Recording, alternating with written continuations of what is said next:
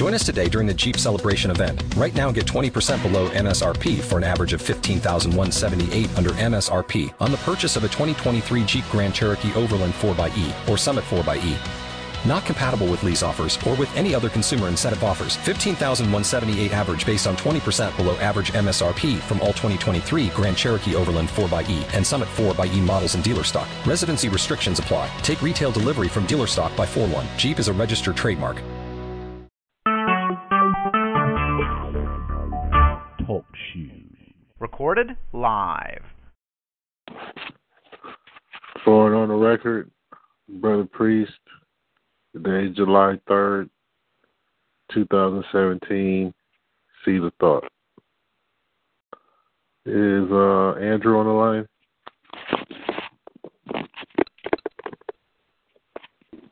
Shalom. This is Brother Andrew. Shalom Nation. Shalom, brother. I keep missing your call, man. Is everything okay? Yeah, everything's all right. It was just something what I wanted to discuss with you, but it's not really. It's all right now. But sure. Acknowledging that though, that you seen the call. Yeah, man. I just been away from the phone, and it's like, for me, I don't get a break. I really don't, except for on the Sabbath, you know. So sometimes when I get away from that phone, I'm for real away. You know, like I forget I might even have it. So it's my fault, man. But you know, I want to make sure that everything was okay with you. I'm glad that you're okay.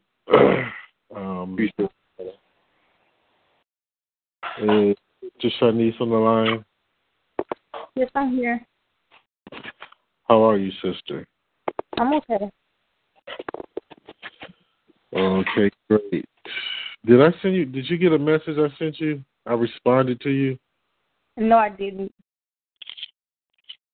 But I found the link. I ended up finding it on the website. Well, I thought I responded to you. Okay, well, whatever. As long as you found it, so that's fine. Okay, thank you. You're very welcome, sister. Somebody needs to go on mute because there's some talking in the background. Before we get started, is there anybody here other than EK that does not have a Facebook account?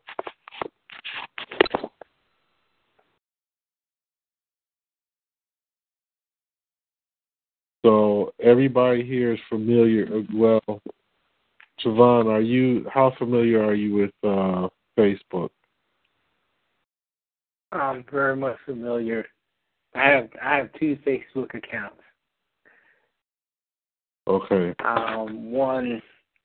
One of them, I had problems with, and I thought I wasn't able to get into it, so I created another one. But over some time, they allowed me to get into the second one.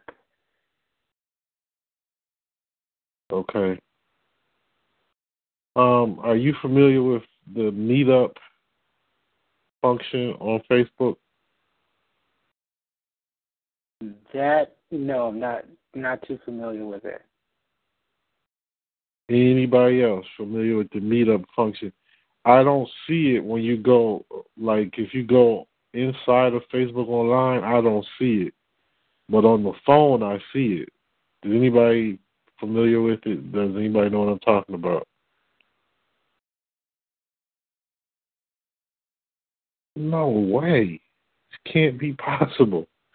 I've only been on Facebook like a few weeks. Hold on. Does anybody have Facebook on their phone? Yes. Yes. Okay. You go to the phone, go to your phone, and you hit, hold on. Okay, you go to your phone, and there's a little man or something at the top right corner. You hit that, then you're going to see your screen come up. It's going to say profile. It's going to say nearby friends. Anybody see that?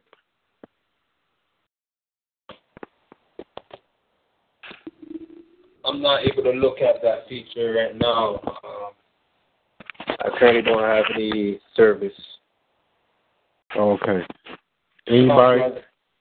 Sir? Brother Trevon. I don't see it. I have the icon that says Facebook, and when I click on it, it just opens up, and then it just shows. It says what's on your mind. It just says what's on your mind. You can type in whatever is on your mind, and below that, it has a whole listing of friends, of people that you've been contacting throughout Facebook. But that which you speak of, I don't see that. Look at the top right corner. Okay, there's that little message bubble, and on the right side, yes, see that? You see that? Yes. Okay, click on that. Then it's going to open up that screen. You're going to see your profile name, and underneath that it's going to say nearby friends. You see that? No, I don't see nearby friends. It just opened up. It says messages, active, groups, and calls. What? Yeah, when I hit that bubble that says messenger. Not the bubble. That's what I see. The little man on the right of the bubble. It's like a menu thing on the right side of that bubble. Let me go back in there. I don't see that, brother. I don't know if it's because I'm on my phone. Yeah, I don't see that. Nobody? Does anybody see this? My goodness. I know that I have to do quite a few app updates. Maybe if you update the app, you might see it, Trevon. See if you go to like your Google Play and go to the Facebook app and update it, and then go look for it and see if you see it. Shalom. Yes, sir. It might be up under those 3 bars. Mine came up under the 3 bars, under the little man. Yeah. Okay. The 3, but you see when I'm talking about nearby friends? Yes, sir. Okay. And when you click on that, you see where it says meet up with friends? Yes, sir. Okay. When you turn it on, mine is off. It says turn on. Well, I'm not turning it on. I'm just trying to see. Okay. Because I've been asking people and nobody's seeing it. And I'm like, is this government trying to trace me or something? So I gotta ask first, but you do see it, okay? Yes. Because everybody, people, I'm new on this. You all are seasoned. I'm not, I don't know about this stuff. All I know is I stumbled on that by accident, and then everybody I asked, did they have that? Everybody said no. And I'm like, come on, man, this can't be. But anyhow, so it's the 3 lines, you said. It's the 3 lines. Trevon, do you see those 3 lines? No, I don't see those 3 lines yet. I may have to refresh it, like the sister says, and maybe I might be able to see it. Shalom, Trevon. Shalom, brother.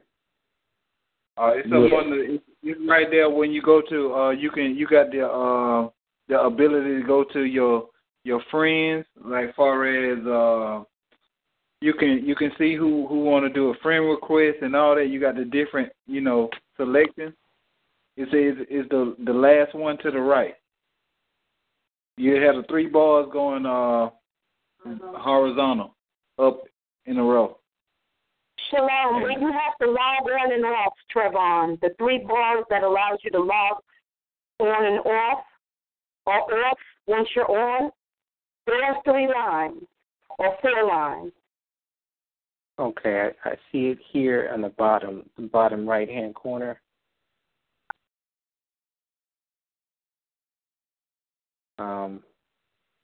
Okay, now what were we looking for? Okay, I see the icon that says friends. And what were we looking for again? It said underneath your profile, it will say your profile name. Underneath that, it should say nearby friends.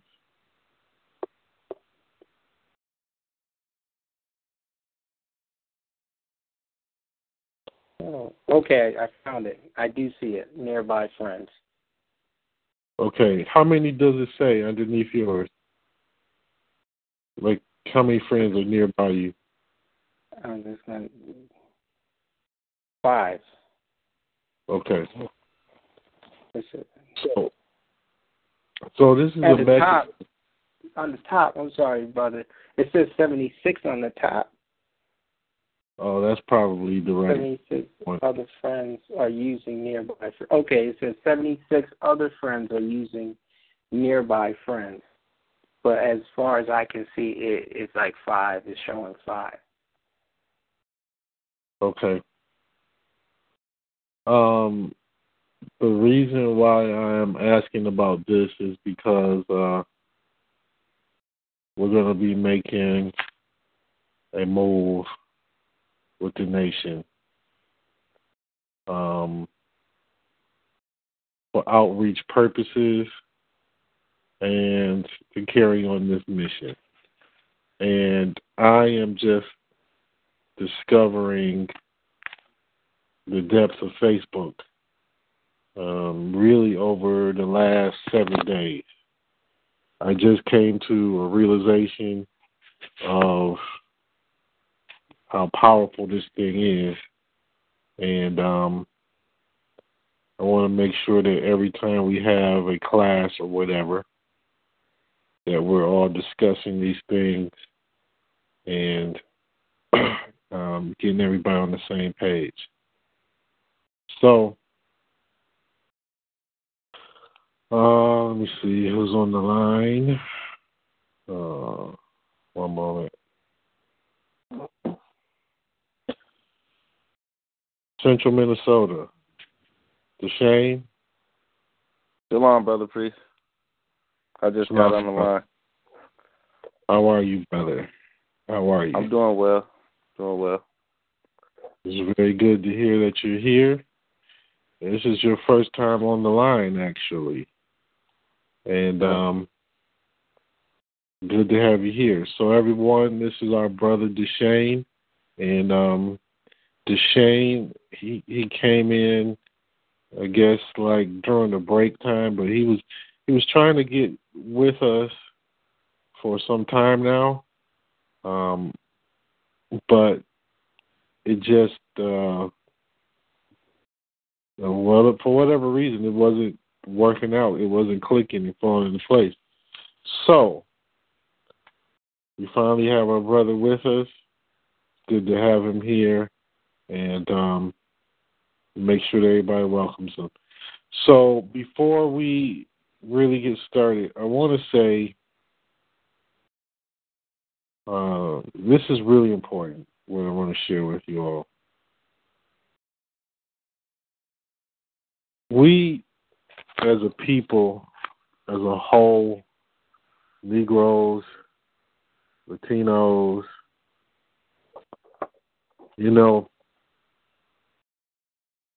we're going through some bad times. And with this whole, what's the name, Bush thing, not Bush, Trump, excuse me, this whole Trump thing is looking pretty bad. These people are infighting now. The U.S. government is infighting like I've never seen in my lifetime. Let me see, who's in New York? Actually, Trevon. What's going on with this whole New Jersey governmental shutdown? Do you know anything? About the, I heard earlier this afternoon that they just shut down the beaches out there, but I didn't hear too much about it. Governor Christie shut it down, and he actually went on the beach with his family, but he shut it down to the public. But he didn't go into depths of why, or I didn't hear much of why he had shut it down. Okay, well, I read actually that it was a government shutdown. The government was not is not operational. I actually read that. The New Jersey state government is supposed to be non-operational, and I want to verify that because, you hear a lot of things. You know what? Remember when this not anthrax, Ebola. Remember Ebola broke out, what was it, about 2 years ago, or whatever that was. I think it was Ebola. And there was a lot of people coming out talking about this was a false flag and there's really no Ebola scare. Well, let me just tell you something. I was actually a couple of blocks away from the actual hospital where this infected individual was brought to. And I saw everybody going crazy. Cars, police, fire trucks, ambulances, blocked off, all types of stuff. I saw it. It was not a false flag. I witnessed it. And I hear a whole lot, oh, Sandy Hook, false flag, oh, Sandy Hook, stage. I mean, people make up a whole lot of stuff in their own minds when they're not there present to experience it. And they start propagating that stuff. Was anybody near the Sandy Hook thing or know anybody that experienced anything near that? No, I don't know anyone that experienced that. Well, it's very interesting how they play these things out. Anyhow, here's where we are. It is pertinent like never before that the people that we have in here with us now are protected and secured, and that you know what to do in a time of any crisis. And if you don't, that you have somebody else to reach out to in the nation that would know what to do. So I need to cover that briefly. Hopefully your brother is long-winded. I'm going to try and keep this portion of it as concise as possible. The first thing is we have regional people, ministers, representatives, whatever. We are a small nation. I've personally gotten rid of probably about 20 to 30 people since the end of last year. And some of them left because they knew that they were next. So some of them just darted. And the main reason that we have people that need to leave, need to be put out, really hasn't been because there's so much confusion that amongst them. Because And I think we happen to be very blessed as we are one of the very few groups that you don't hear a lot of scandals coming out of. You don't hear all this drama, and, you know, we've been cool and we've been blessed. But some people are lazy. Some people are dishonest. And some people are excuse makers and don't hold their weight. It's unfortunate that happens, but it's true. And at some point, you got to give all of our people. We got to give all of our people a chance to recognize where they're lacking, to keep up their responsibility to the nation. And we got to give ourselves a chance to grow, you know. But when you get a couple of years in and you haven't changed or grown, and then you become a hindrance, you know, then it's time to start thinking about making a move. It's unfortunate, but it is real. So, one moment.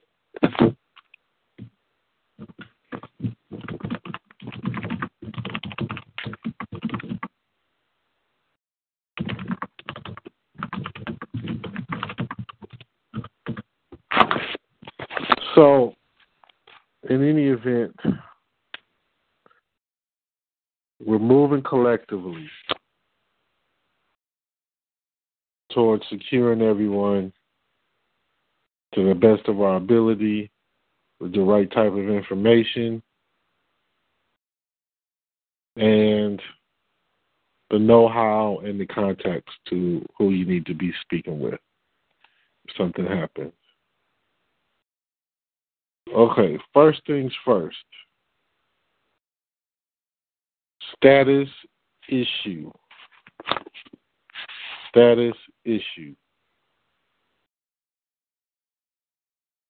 What's actually going on is this. Everything that you are looking at on the planet begins with commerce, debts, assets, commerce. Everything that you have ever believed deals with commerce, whether you know it or not, whether you understand it or not. To give you an example,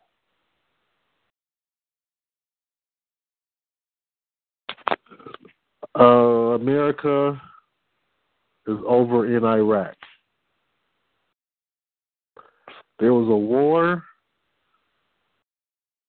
There was a death, Saddam Hussein. To common people, that looks like something personal against Saddam Hussein. And I'm not saying that people don't have personal things against him or people in the U.S. don't, but the execution of it and all of that has to do with commerce. Now, let's take it higher to understanding the Most High. Very simple. You break the laws of God Almighty. That means you're breaking the laws of very nature itself. So, you can do things like, develop improper eating habits. improper eating habits. It can make you gain weight. It can make your body get physically ill. You develop all types of illnesses and ailments. Okay. That disease, that illness is a debt that you acquire for transgressing the law. Now, it's not counted in today's world when you eat improperly. It's not counted directly as a commercial debt, but I'm going to show you the relationship. Oh, wait a minute. Let me say this. EK, do you see the commercial relationship when I'm saying that? Do you see it? Shalom, yes, sir. I do see it. It basically, because commerce is the exchange of goods and services, right? So nature endows you with the goods and services that you need. And so naturally, there's order in which you're supposed to stay in cohesion with what you're supposed to do to make sure that everything you do is in alignment. And so when you get out of that paradigm, that's when you incur illness, which incurs debt. So the ledger's not balanced in your dietary program, and I yield. Very good point. Sister Anisha, what do you see?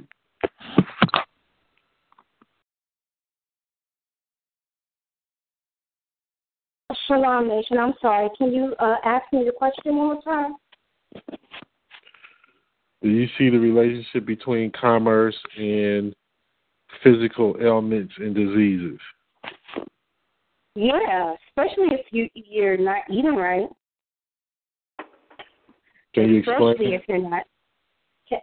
Well, if you're breaking the dietary laws, or if you're being excessive with your eating habits, even if you are sticking to the dietary laws, if you're being semi-gluttonous and you're not abstaining or doing the necessary fasting during certain holy days or during the month of consecration, you might develop excess weight. And due to that excess weight, there are certain ailments that might spring up in your natural body because your body is not used to that weight. And as far as sin, commerce, and dietary and atonement is concerned, the only thing that I can think of is basically you're paying for your demise almost, because you're paying to be a glutton, and the gluttony is what's causing the disease in your body, and the gluttony is what is the sin. That's what comes to mind to me at this particular moment. I yield. Okay, yes. But you almost hit what I wanted to bring out. You almost hit it. Okay. I need to simplify this. What they both said is correct. It's correct, okay? But here's what I mean. In order to get that way, to be gluttonous, you do have to, well, in today's world, you do have to spend money literally to get all that food that you're eating. But also, in order to get healed in today's world, you have to do the same. So, here's a divine reason why. If you eat properly and follow the dietary program, you won't get ill, you won't get sick, you won't get disease. The disease is a debt itself. In order to heal the debt, in today's world specifically, you have to use money, or so-called money.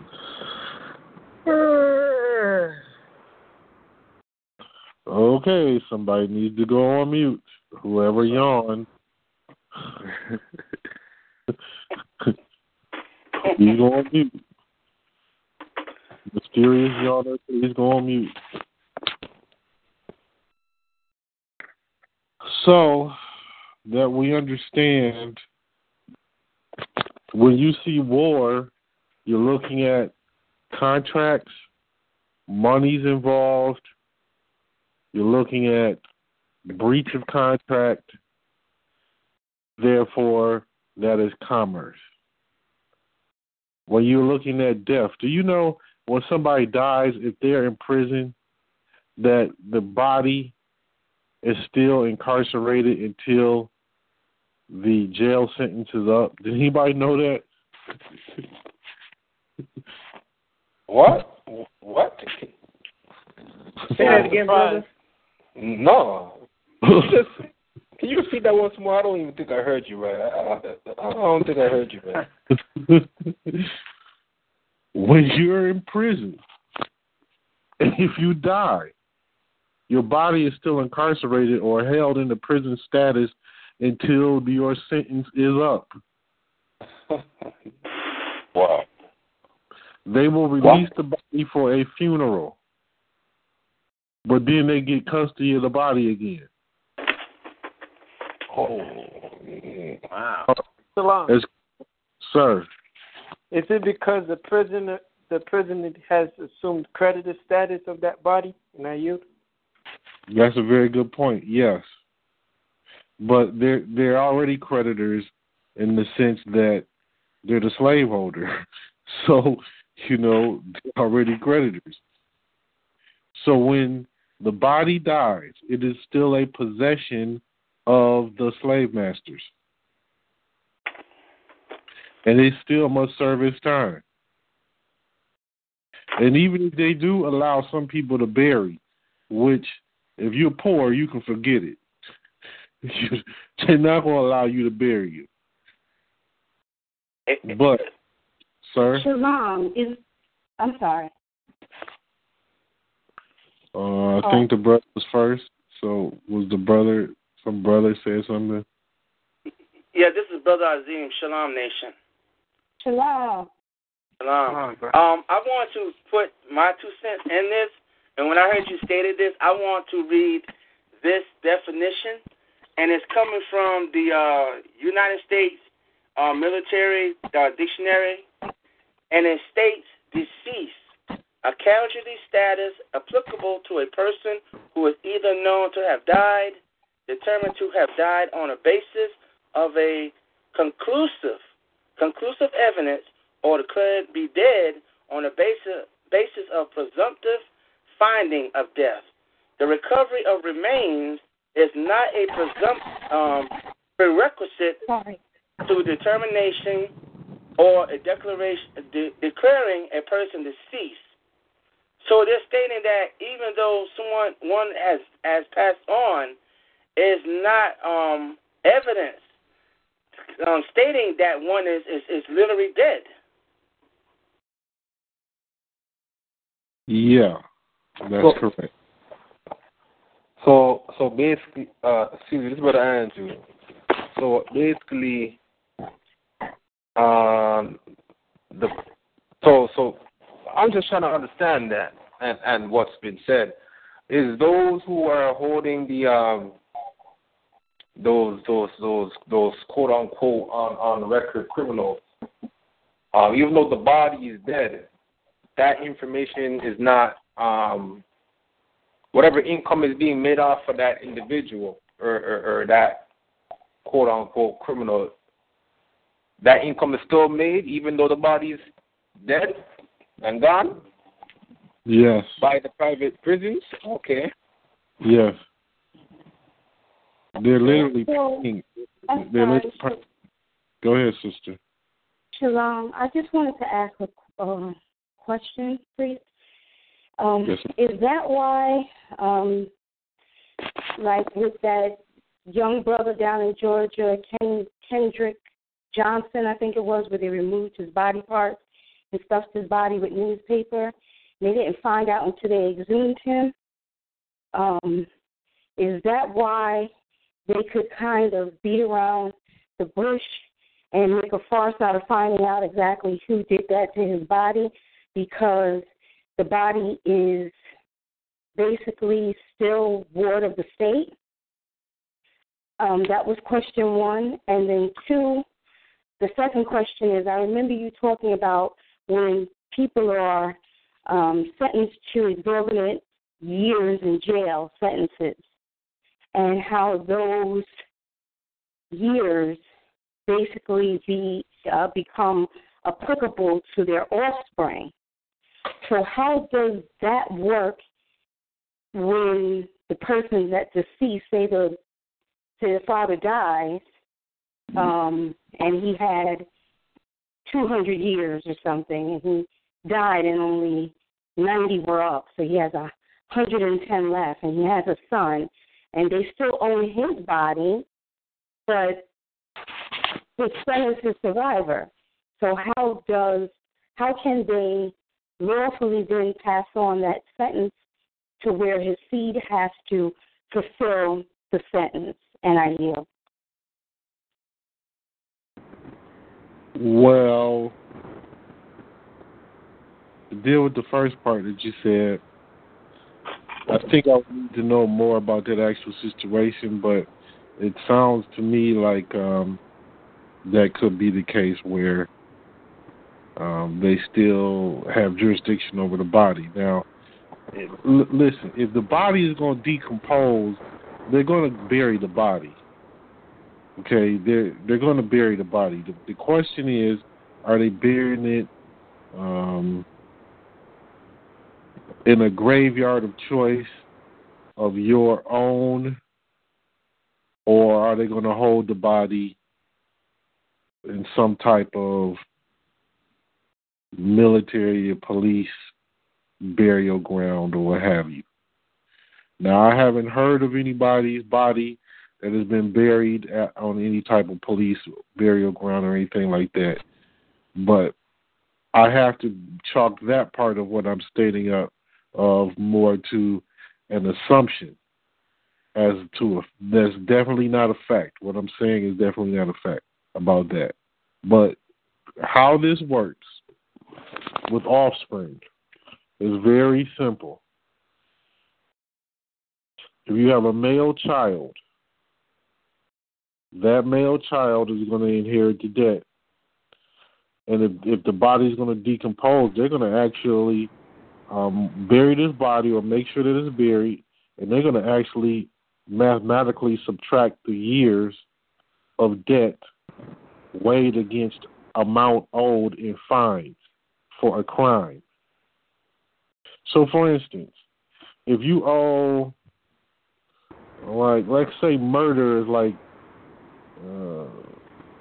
first-degree murder, $1 million, plus 25 years in jail. I'm just throwing something out. Understand the years add up to a dollar amount that is subtracted. It may or may not be. Let me make that clear, because sometimes it's fines and jail time. Sometimes it's fines or jail time. Okay, so in the sense of fines or jail time, they'll do the math and subtract the years that from the dollar amount owed and transfer that to the male offspring. So you're literally carrying debts that you do not know. You also carry wealth that you do not know. Most people are going to pretty much carry wealth that you do not know, unclaimed monies that you don't know. And I'm willing to bet that there's a number of people here, probably everybody here, has some money somewhere that is lawfully and legally yours that you do not know about. We're going to be talking about that on Thursdays. So you can go find it and claim it. If you had any relatives, grandfathers, grandmothers, even sometimes some of the things you've done in your past, old bank accounts, all types of stuff, man, and you have unclaimed monies laying around. Sometimes it's a lot of money, sometimes it's a little bit of money. Sometimes it's $10 and $20. Sometimes it's a couple of $1,000. Sometimes it's tens or hundreds of thousands of dollars. Well, in this event where we're talking about debt, commerce, and what's going on here, the sins of the father are passed on to their children. The sins of the father visit the children. So if I say that in church, they think I'm talking about some spooked out nonsense. But what does it really mean? A sin is a transgression. A sin is breaking the law. The scriptures are talking about government, law, and commerce. They are not talking about religion. There's people, there's foolish idolaters interpreting it that way. And you can see how sick they are to do something like that, because it's not the same. So what this is talking about is your debts transfer, your commercial debts transfer over to your children. Now, it's got to be somebody on this line who's had a relative that's died, and there are still bills to be paid, and somebody else has to handle them. Is this not true? Okay. It's the same way for nations. Okay, the difference with a nation, though, is that the nation is removed of its name. So, look, our people are stark raving mad. They like, oh, I hate the white man. He's the slave master and the raping devil. Right? Okay. What is the real reality? We broke the laws of God Almighty, which I'm going to say, I want to make this clear. You're breaking natural law. For instance, if you have an improper thinking habit, it produces a mental disease. It destroys your reasoning ability. It destroys your ability to make out fairy tales and fantasies from reality. So the more you send your children to church and they learn about Santa Claus and Caucasian Jesus and Easter bunnies laying chicken eggs, and listen, this is the truth of my life. I didn't even realize till I was like probably 22 years old that they're portraying Easter bunnies laying chicken eggs. It didn't dawn on me. I never sat down and thought about it. But then I thought about it. How do rabbits give birth? They don't lay eggs. What the hell is this?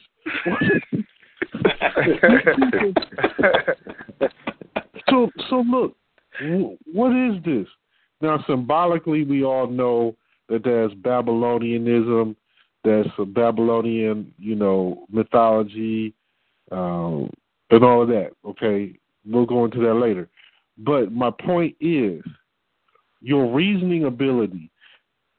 Nobody's coming down the chimney. Definitely no obese Caucasian man in the neighborhood in the ghetto is not coming down the goddamn chimney. Excuse me. Now, he might get shot or he might get robbed. You know it. Negroes would be on the block just suited up waiting on Santa Claus if he was real. But yet, here we have these false fairy tales that have destroyed people's reasonability. They keep thinking, and then you grow up, oh, it's okay to practice Christmas. It's a good holiday. It means well. I mean, yeah, in a sense, okay, it's good to give gifts. But let's look at the reality. It's destroying the people's reasoning ability. Then it's really psychologically twisting the minds of those who are non-Caucasians specifically. Okay, because here again, the Caucasian man is a godlike figure who's going to give you gifts for being good. Is going to punish you for being bad. It's a Caucasian man. And St. Nicholas was a Negro, a Moor. But anyway, so they're perpetrating a Caucasian godlike figure. At the same time, they're claiming a Caucasian Jesus. So they've set themselves up to be God, in the image of God in the minds of the masses of people on the earth. Everything that these people think of as God always goes back to a Caucasian man's image. Now, you accepting that begins to go against your natural thinking. So then the result is it starts to destroy your reasoning ability to where it's more and more difficult to determine truth from falsehood. Okay, with that being said, Yakin, do you follow me? Brother Yakin, do you follow me?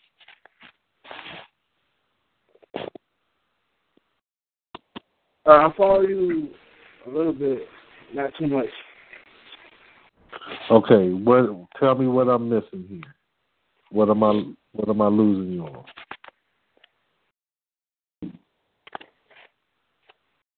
Explain that last part again. You was talking about this before you stopped. Okay, yeah, I kind of said that too long. I elongated it. All right, I'm talking about improper thinking habits. When you start to accept things that are not real or true, fantasies and fables, and they start to destroy your reasoning ability, and you can't make out truth from falsehood, and you don't realize that you can't anymore. So what I'm saying is improper thinking habits, the aftermath is a psychological impairment. Therefore, that is a transgression of the Most High's laws. Does that make sense, brother? Yeah, you saying that it leads to transgression, or proper thinking is a transgression? Improper thinking is transgression. And the aftermath is a mental impairment. Because look at this, seriously. If you try to tell somebody that a Caucasian Jesus never existed, the real individual that he's supposed to be representing, we can prove he lived. We can prove he lived the life that they are claiming. Now, some of the stuff they say about him is not true, but for the most part, he existed, but beyond a shadow of a doubt. Now, whether you're supposed to worship him or not, that's a whole other issue. I'm saying the man existed. It is not even questionable. We see him on the back of coins. We see ancient pictures of him. I mean, come on, man. They have the death record of him in Rome. I mean, what is wrong? But here's my point. Oh, Muhammad flew on a donkey over Mecca. Really? There's flying donkeys? Really? Listen, there's not flying donkeys. There's no flying donkeys. People accepting to believe that it is something wrong with you. Do you understand? This is creative, figurative language. It's not meant to actually believe that a donkey flew in the air. But you can't get people to not believe it. No different than it's not meant for people to believe that Jesus actually physically walked on water. I'm sorry, but it's not what happened. That's not what happened. I'm not making mockery of anybody. I'm saying let's break this spell off of us. Seriously. Has anybody ever tried to walk on water? No, that never happened. Anybody tried? So if I tell you that I have walked on water, what would you say to me? Would anybody? What was some? Let me see. Martavius, you on the line?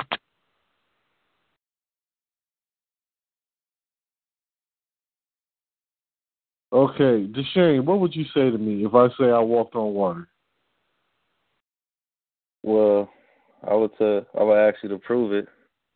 There you go. I would want to see it for myself. Okay, now I'm going to tell you. Listen to me good. Everybody hear me clearly. I can walk on water, and I can show you how to walk on water. Deshane, now what would you say?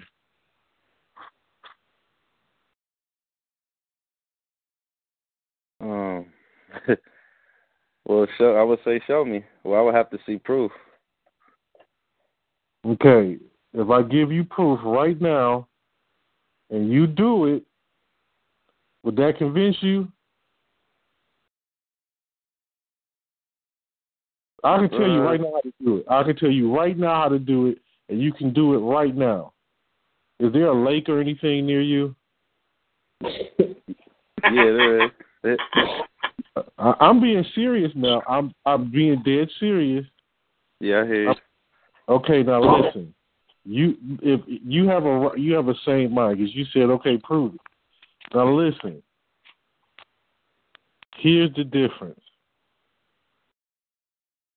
A Hebrew knows what that meant when it was talking about walking on water.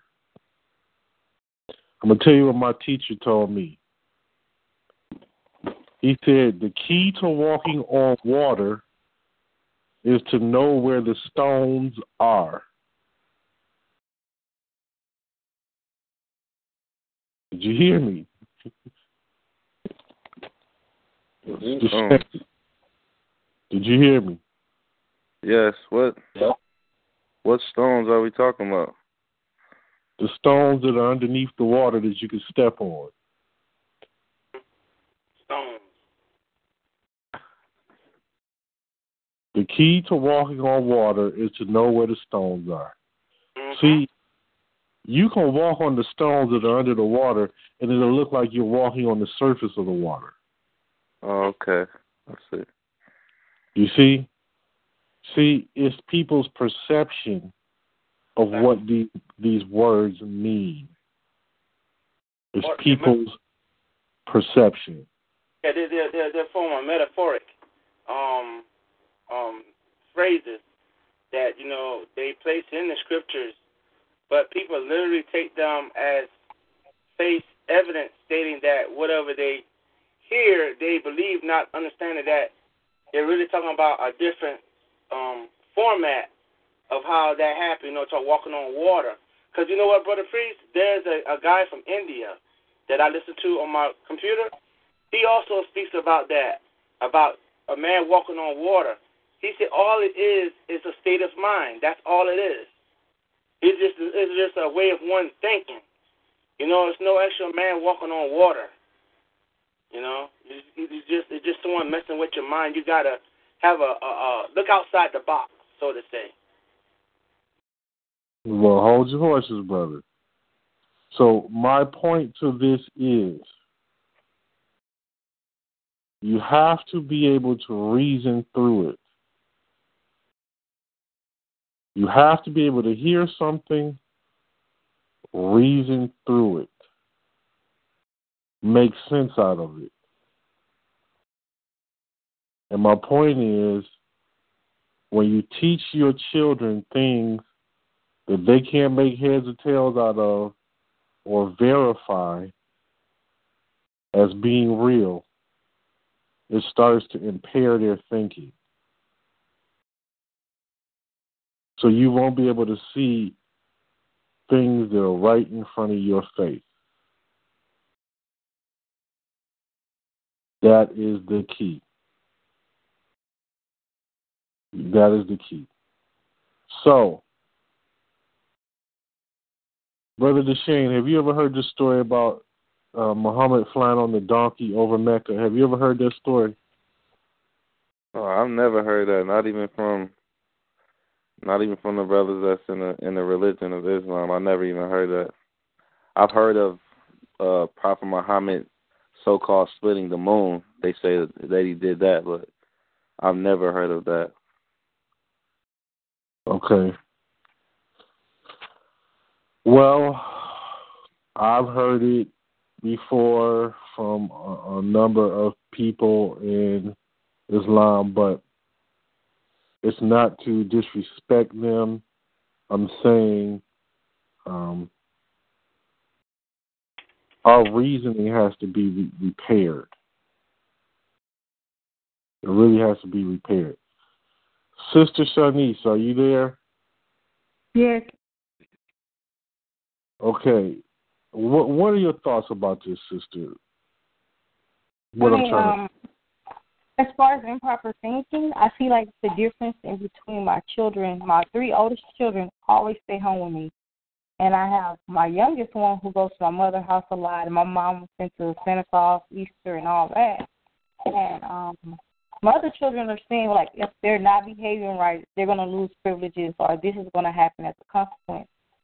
And my other daughter, like, she'll put it in her head, well, you don't want me to do this because, well, she asked my brother, can I stay at night? He's like, no, you can't stay at your greenhouse anymore because you're not disciplined over there. And in her head, he didn't want her to stay because he wanted to play the game. And we're like, that has nothing to do with anything, but that's how she's thinking, because over there, that's how they think. They teach children about Christmas and Easter and all these sort of fun things. So she didn't understand, but the other children kept telling her, like, no, Granny let you do whatever you want to do. You're bad over there, and when you come back home, you're worse. So I understand. I'm glad you said that, sister, because that really, really, unfortunately, is true. Because, when Christmas comes around, listen, I love Donny Hathaway. I mean, he's one of the great R&B singers of all time, and he did This Christmas, the song This Christmas. I love that song. Grew up on it, all of that, right? But the fact that it's speaking about Christmas, it's like you got to really be careful in some of the imagery that children are exposed to. Because there's somebody on the other side of this that is pushing this, that understands what that's going to do to you mentally as a child. They understand it. Okay, now, when you have a people, an entire nation, let's look at Negroes in America. The mass majority of the body of Negroes in America, the famous ones, specifically, do not promote any real things of substance in their images and their activities or anything. You got Colin Kaepernick. Football took the knee on the national anthem. He's one of very few that's standing for something of substance. So what we see is our people that are just conceding to following, what's going on out here. Well, our people's behavior reflects what they learn in these schools, on television, on radio. It reflects it. Our people's behavior is acceptable amongst us. The norm is harlotry, whoredom, drug abuse, sleeping around, fornicating, murder is acceptable if we do it to one another. The Caucasian man kills a couple of Negroes. It's a big uproar. Negroes kill 100 times more Negroes the night before. Nobody says anything. And if you tell Negroes, well, wait a minute. Every time, have you ever noticed anybody that points this out to Negroes? Wait a minute. What about all the murders we're doing in the inner city? Oh, what you got to bring that up for? It's not relevant? What? It's not relevant? All right. Now, look. Our people accepted at one time fantasies and fairy tales and destroyed our reasoning ability. We started to defend things that make no sense. And we, just like we do today, we defend a Jesus that they can't even validate with the book they claim to love. They can't even pull that Caucasian Jesus out of the book that they claim that he's in. And they will call for your death if you go against that Jesus. They know nothing about it, about who that picture really is. Know nothing about it, but yet they will hate your guts if you speak against it. Do you understand that's got to be something mentally wrong with you? Anytime, listen, an intelligent being should know, shut your mouth if you don't know what you're talking about. Shut your mouth. Don't try to hold a conversation. Don't try to act like you know what you're talking about. Admit that you don't know. Keep your mouth shut and listen. If you don't agree, leave it alone. But what idiot has in their mind that they have to conversate and act like they know what they're talking about when they know that they don't? That's something really wrong here. Brother Deshane, do you see what I'm saying? Yeah.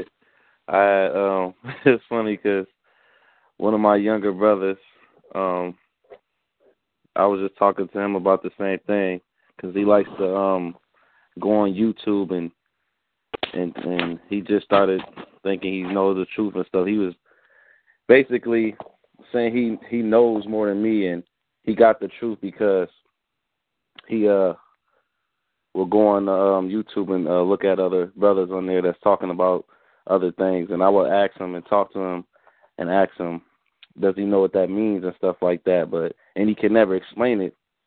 So it's kind of like he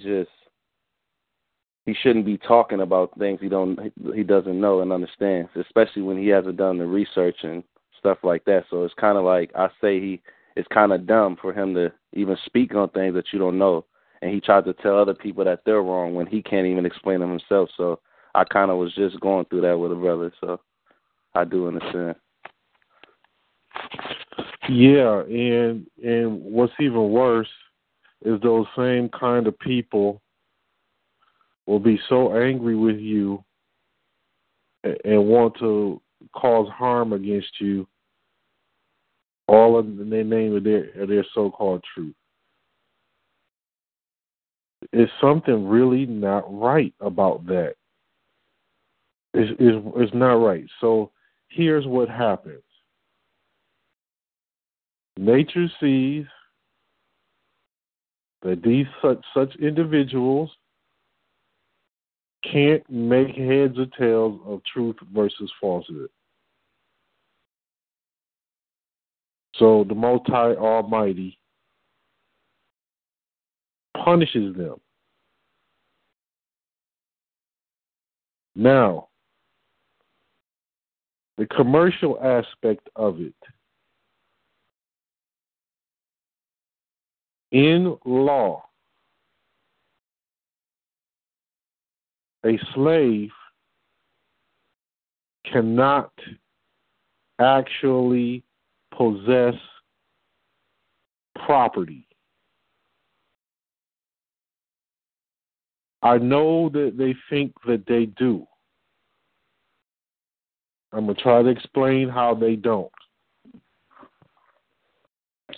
If you have a car that you are paying on, apparently it's easy to see whoever you're paying, it's their car. You're just using it and paying them. But yet you go ask somebody and they claim it is their car and they get upset at the challenge of that thought. Okay, let's say now you paid the car off. A slave cannot be the possessor of property.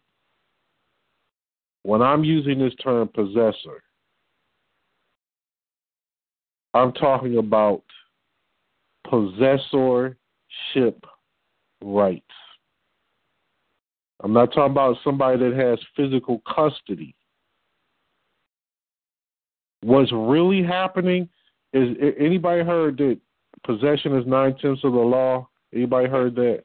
Yes, sir. Yeah, I heard that. Yeah. Okay, so let me show you. I'm really going to have to take time on this because I see that it's not coming out clear enough to me. But so just be patient with me, please. Just follow me. Anybody here got a car that's paid off? I do. Okay. In our minds, I paid that car off. So if I use the term possessorship,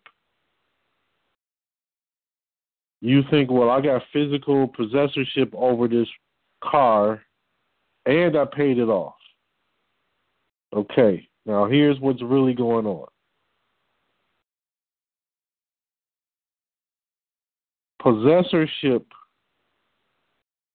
is not custody. You have custody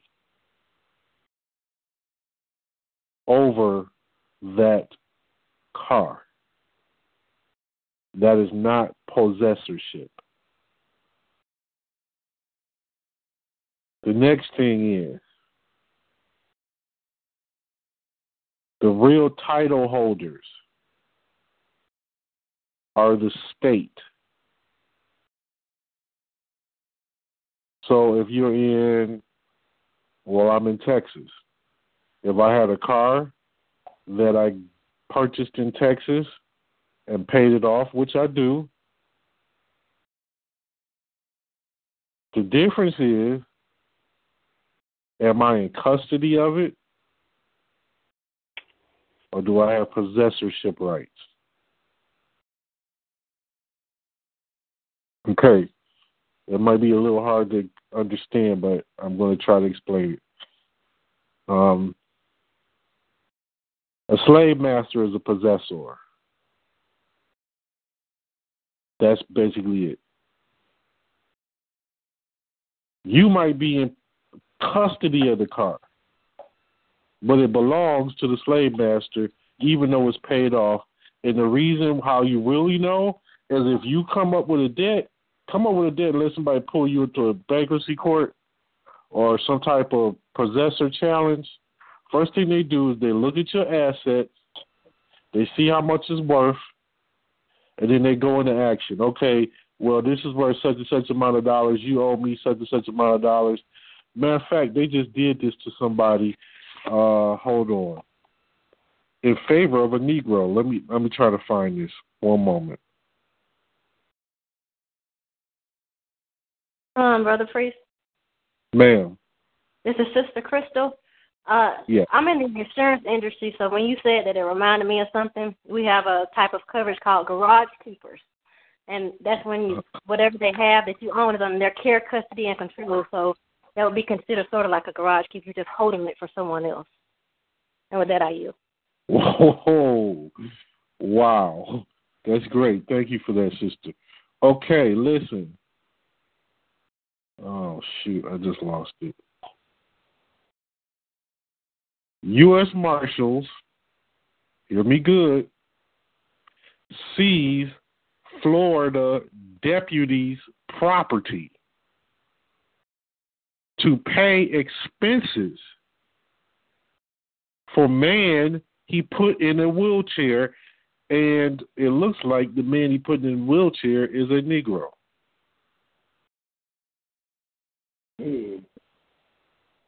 Okay, let me say it again.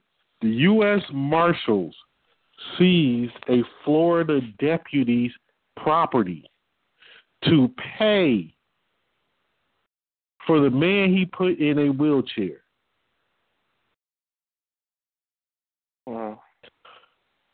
Now, there's a lot to that. I'm just scratching the surface here.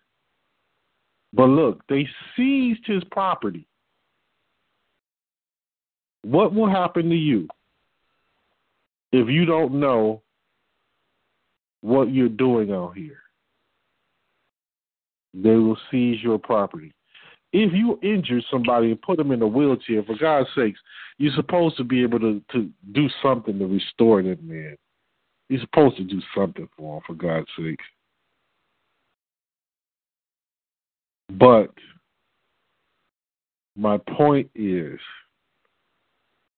you are a custodian. Well, I got to keep it real. In law, you're a custodian to your own children. Seriously. Shalom, our priest. Sir. Excuse me. Is that reason why Venus Williams, because she didn't sign up or she didn't have valid license or I think it was insurance or something. She didn't have license or something. Her license was suspended. That's why she just had to pay civil fees because somebody died. But she wasn't in fault, but she atoned for her not having the license and everything. With that, I yield. If she's not at fault, yes, that is the reason. I don't know enough about that story, but if she's not at fault, if she did not cause that accident, she's not at fault. I'm saying if she's not at fault, you're 100% correct. She'd have to pay the fees and the fine because of that. Now, she has to do something to atone, but it's civil, like you're saying. Yeah. But so that we don't get too far off, I'm trying to establish here. Let's look at this. The relationship here. If you break a law today, there's a fine and jail time, or there's a fine or jail time, prison time. Okay.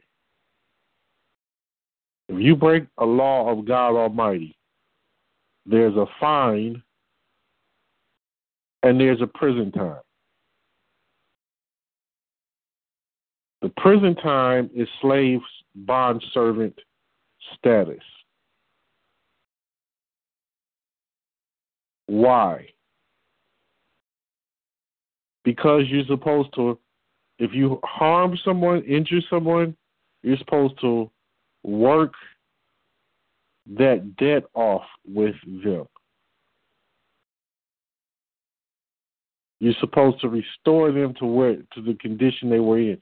So if you run over somebody's fence with your car, you're supposed to pay for that fence to get fixed. Now that's built inside of everybody. Everybody knows, oh man, I ran over his fence, man. I need to pay for that. That's actual law. Okay. So that's commercial. You ran over the fence. You broke the law.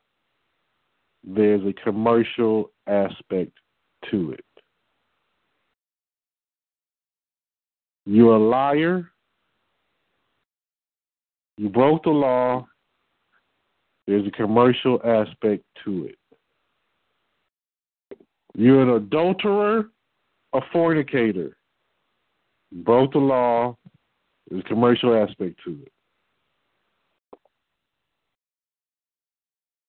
If you do this as an entire nation and your entire body of people will not bring themselves to justice, the only thing that can happen is somebody that is foreign to you will do it.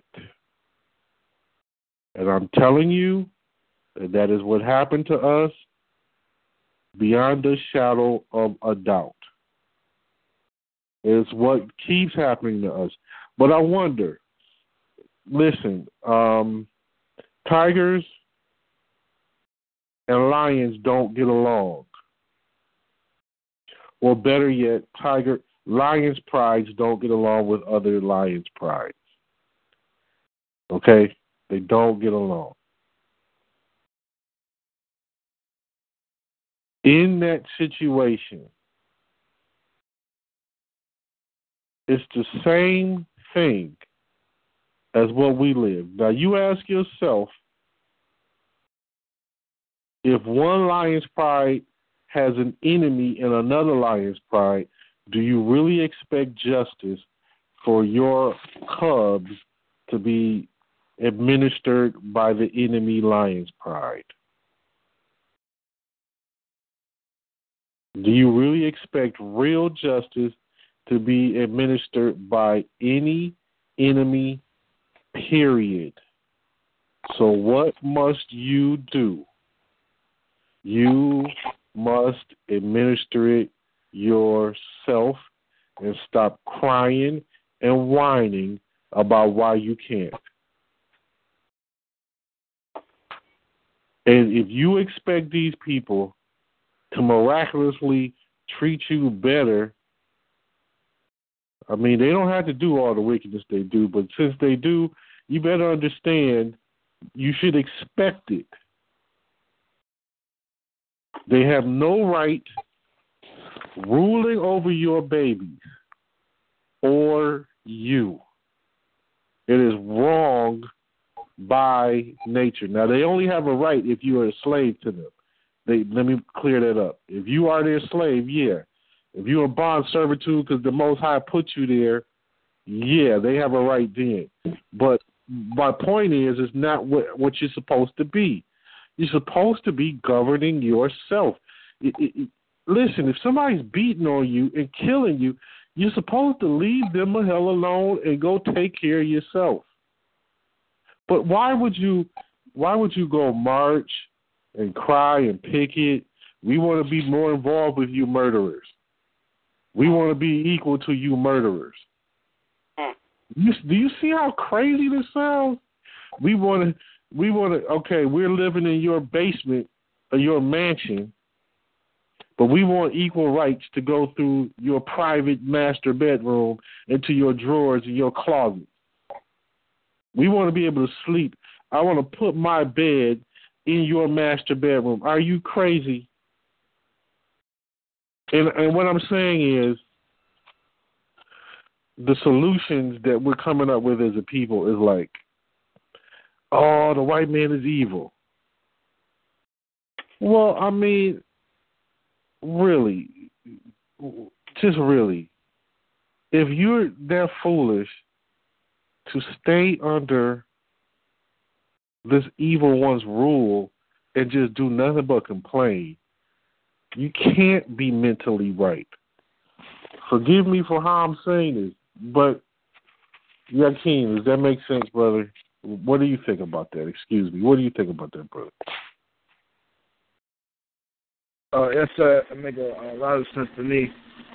And I truly, from what you're saying, it truly seems like our people don't try to actually think of, or try to think of a wise and proper way to actually handle ourselves, because it is crazy that when something happens in our community, or us as a whole, they'll march and they'll have signs and they'll try to stand and block the road off and all kind of stuff, right? And then they want to be equal and want justice and all that. But then soon as the guy killed the other guy down the street over some Jordans, nobody say nothing. They don't want to snitch. They don't say nothing. They don't even go talk to the young man about it.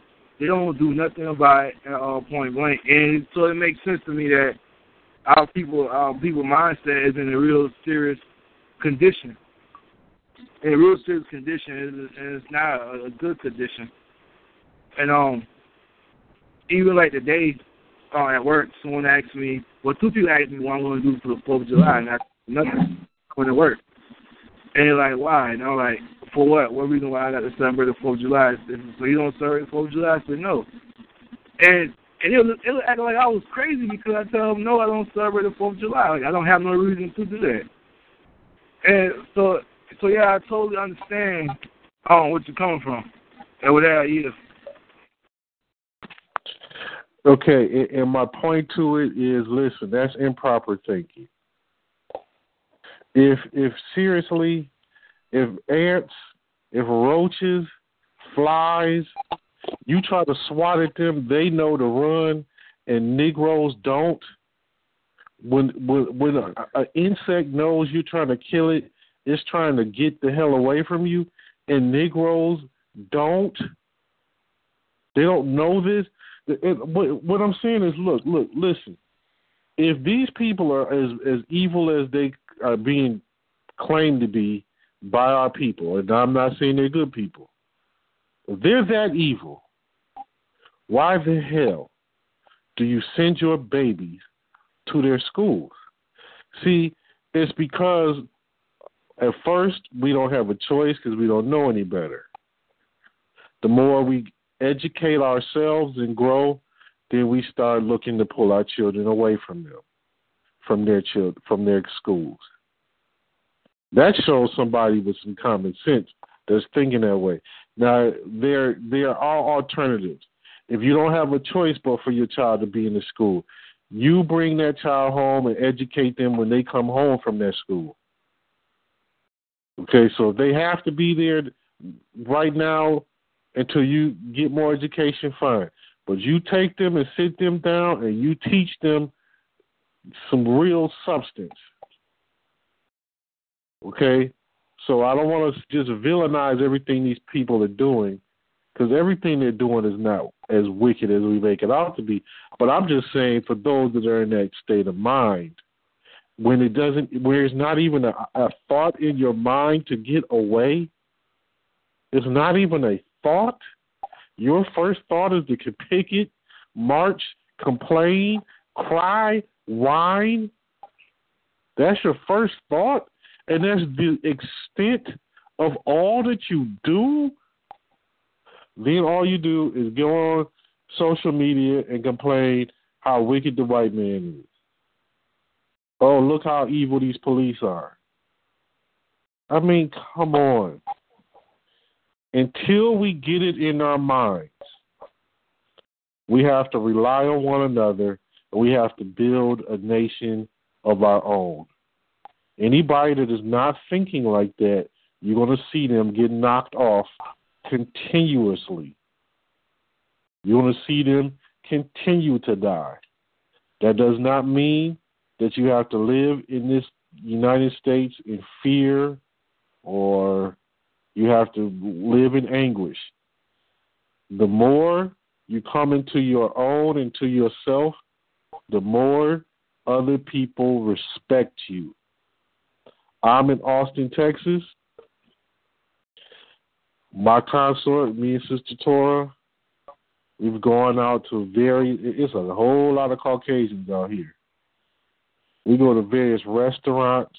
We go to places periodically, and we are respected by all. And there's a lot of different types. There's Africans, there's Chinese, there's Mexicans, Puerto Ricans, Caucasians, all around this whole entire city.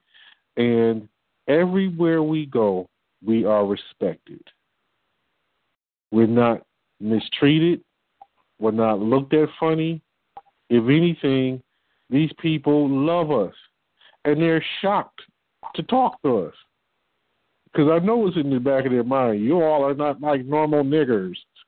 I know that's in the back of their mind. All right. If you can see what I'm laying out here, a transgression is commercial.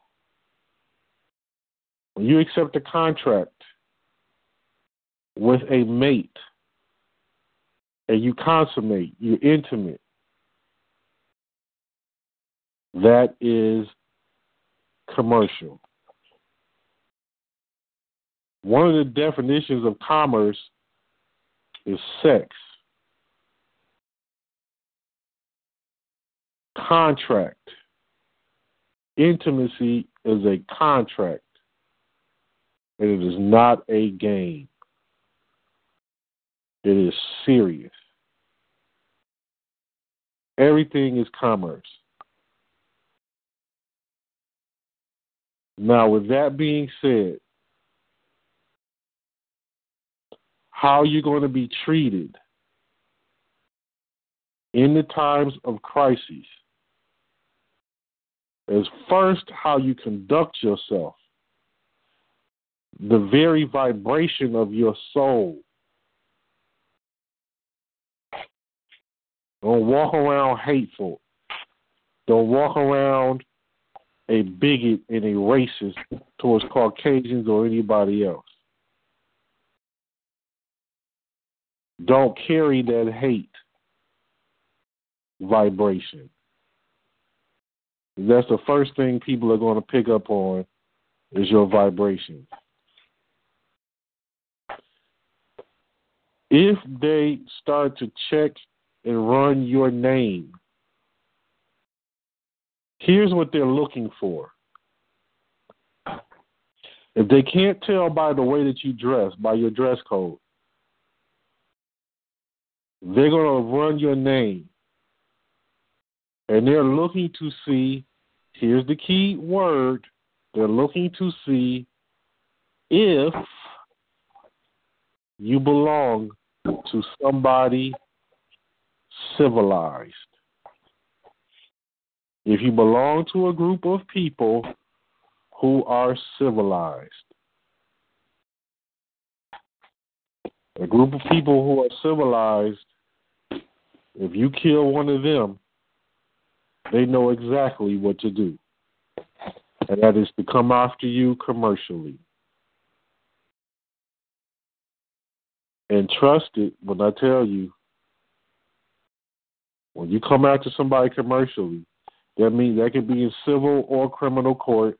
That could be in any other kind of way. But when you come after them commercially, you're going to get remedy. And you're going to cause them some real pain. Like, look, Can you imagine being a police officer, kill a Negro, and then the next day you go to prison? If that happened more and more and more, you would see that stop. A Negro kills a Negro, he automatically is going to prison. A Caucasian police officer kills a Negro, he may or may not go to prison.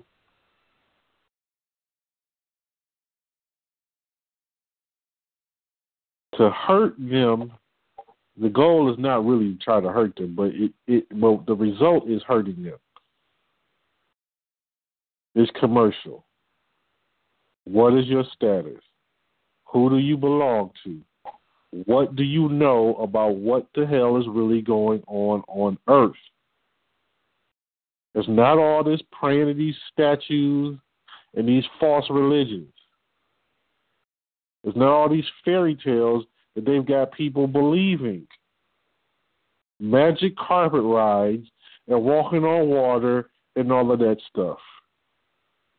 I don't care if it's Buddhism, Hinduism, Judaism, Islam, Hebrewism, Christianity. I don't care what it is. If it's full of metaphors and stuff that makes no damn sense in reality, it's idolatry. It's either idolatry or it's a principle behind the story that you're trying to convey. But it's most likely going to be idolatry. When you're dealing with this, that means understand we broke the laws of God Almighty. We got cast into slavery. And we're under a commercial status of what they call taxpayer / bond servant slave. It's okay to be a bond servant slave. You're guilty. Our forefathers are guilty. Serve your time correctly. It's not easy. It doesn't always feel good. But you have to serve your time honorably. So when your out date comes, and our out date came, we're stating 2012. Really 2011. Why? I'm saying 2011 because it is 400 years after the printing of the 1611 Bible. 1611 plus 400 equals 2011. That was our out date. We got to educate our people on what the hell is really going on. We had Queen Elizabeth II come to America to set us the hell free. Twice. And our people are so far off that did not know that that's what she was doing. They did not know. When she first took office in the 60s, she tried to free us. We did not know. Our time hadn't been fulfilled with our Creator, so we shouldn't have known anyway. But my point is, she tried. She tried again 50 years later. 2010, she tried to free us. We did not know. In order to go free, it should make common sense that you gather yourselves together as a nation and as a government. Do you think you can get reparations to a bunch of people who identify as colors with a color of black and no history of anything being done wrongfully to them. Black people are a status of something that is despicable. It is not a nation. It is not a body of people with a history that they can connect themselves to. Deshane, do you understand what I'm saying? Yes, I do. What are your thoughts?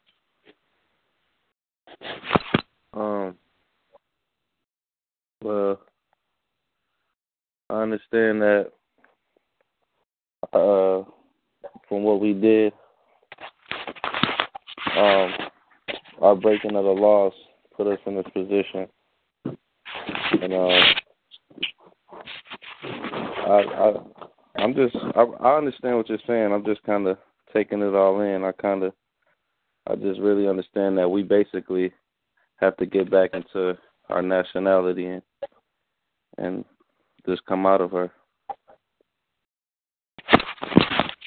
Yes, sir. That's right. Now, this is like, let's make it a little more simple. If you have a man, a woman, and children in one home, in one household, okay, if you have them in a household, and those that are in their household, all of them participated in crimes, and they were sitting around and they were getting away with it, nobody was saying anything to them, and then finally their crimes caught up to them. So now it's time for them to pay. If they specifically did something, you shouldn't blame their next door neighbors for what they did. It's not their next door neighbor's fault. It's their fault. They're the criminals. Okay. But anybody that's in that home that is a blood relative is responsible. That is what happened to Negroes. They did not mistakenly go arrest the next door neighbor for what your bloodline did. It was not a mistake. It wasn't, I'm going to just go over here and pick up any dark-skinned individual on the west coast of Africa. No. They removed us of our names. What the names we had before we took on Smith, Jones, Johnson, Jackson, Parker, before we had those names, we had Hebrew names, and if you check the census, the United States Census, of any census in any state, of any court, any census records of slaves, do this and see, you're going to find what I'm telling you. You're going to find that they all had Hebrew names. Not one of them had an African name. And when I'm saying Hebrew names, I'm saying you got to understand language. They were Hebrew names in English sometimes, but they were Hebrew names. Like, how many people know somebody named Keisha? Hey, I was just thinking the name. That's the honest truth. Okay. That's my sister's name, actually. Okay. Why do you think she's named Keisha? The real truth is, has anybody heard of a food called quiche? Anybody heard that food? Yeah, I heard of that. Do you know quiche is a Hebrew meal? Is a Hebrew food? It's spelled differently than quiche. It's spelled differently, but it's a Hebrew food.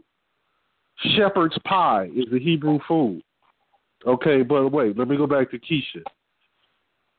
Anybody heard of somebody, a sister named or a brother named Marquise? Yeah. Marcus, Marquise, Keisha.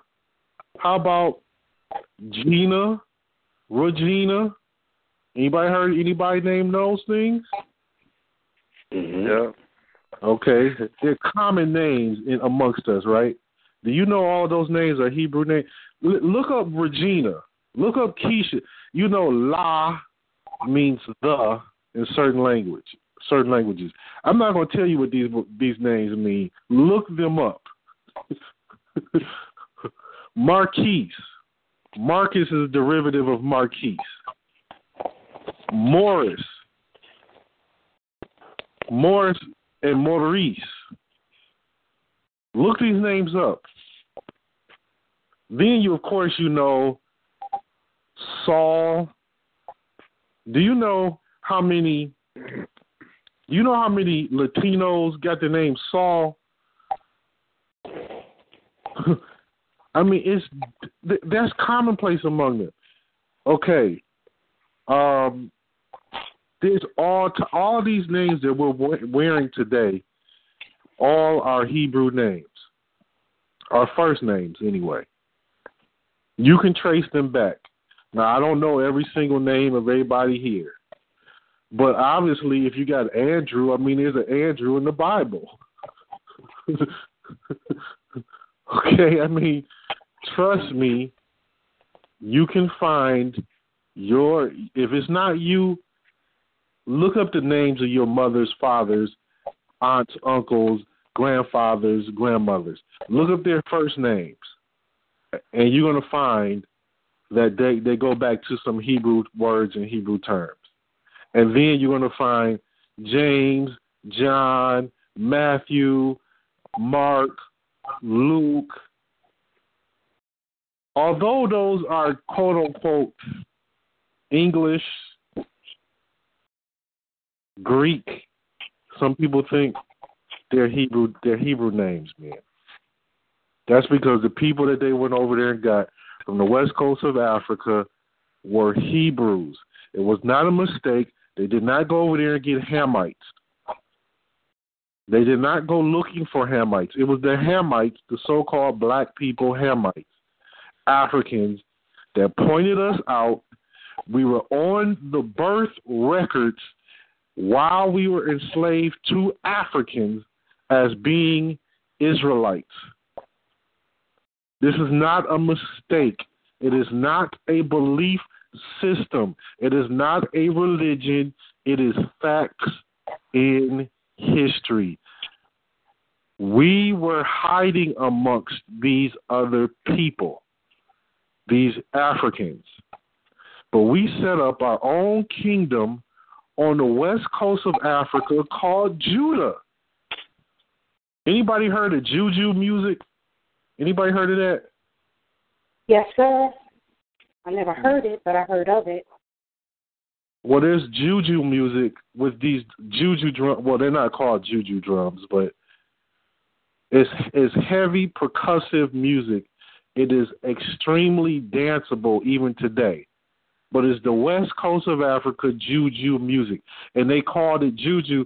It's like they start playing this music and then they're doing the Juju, dancing the Juju. Like we dance the jig. Juju music, Juju. The west coast of Africa had a kingdom called the Kingdom of Judah. They came right over there to the west coast of. Matter of fact, EK, what do you know about it? Salon, yes, sir. Yeah, the Kingdom of Judah was actually, they had a different pronunciation. It was Oyida, which was spelled O-U-I-D-A or something like that. But in the old West African maps, they actually show it. Like you can actually see it. It's like And today it would be like it's kind of like in the areas of like Dahomey, that type of area back then when those old maps was being assembled. But yeah, there was various kingdoms. There was the Ashanti Empire. There was the Oyo Empire. There was a bunch of empires all over West Africa during like within the 14th century, 13th century. Even it's funny because that was around the same period that our other brothers was ruling in Spain, and we happened to take West Africa. So, you know, that was something that definitely was occurring during that time period. Now, I went to EK because EK's mother and father are from Nigeria. Okay, so EK, when he came to the nation, you know, I knew him before he tried to officially join. He was friends with one of our members, Brother Patrice. But EK went and uncovered evidence of his people that were in Nigeria that are proven to be Israelites, beyond a shadow of a doubt. But here's my other point. Listen to me good.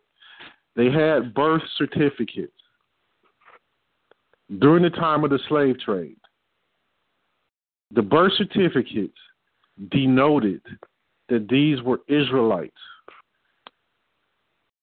The people that they took into captivity were Israelites. You know how you go to jail and they run your fingerprints, look up your name, and they tell you exactly who you are? Okay, let's get it. They did the same thing 500 years ago. I hope you all... Shalom, sir. May I ask a question? Yes, ma'am. I remember doing this report for SSR News where it was talking about Negroid and Africoid, according to science, is not the same. And it was an article posted on the Library of Congress.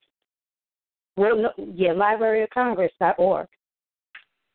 And it went into detail about the Canaan Bantu, I think they were calling it.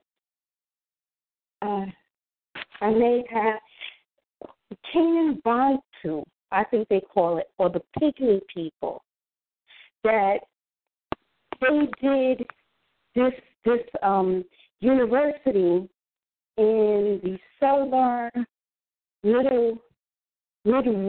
southern Midwest states. Some university in the southern Midwest states was doing DNA testing, and they wanted to see if they could find basically a genetic marker that went back further than the one that they had, right?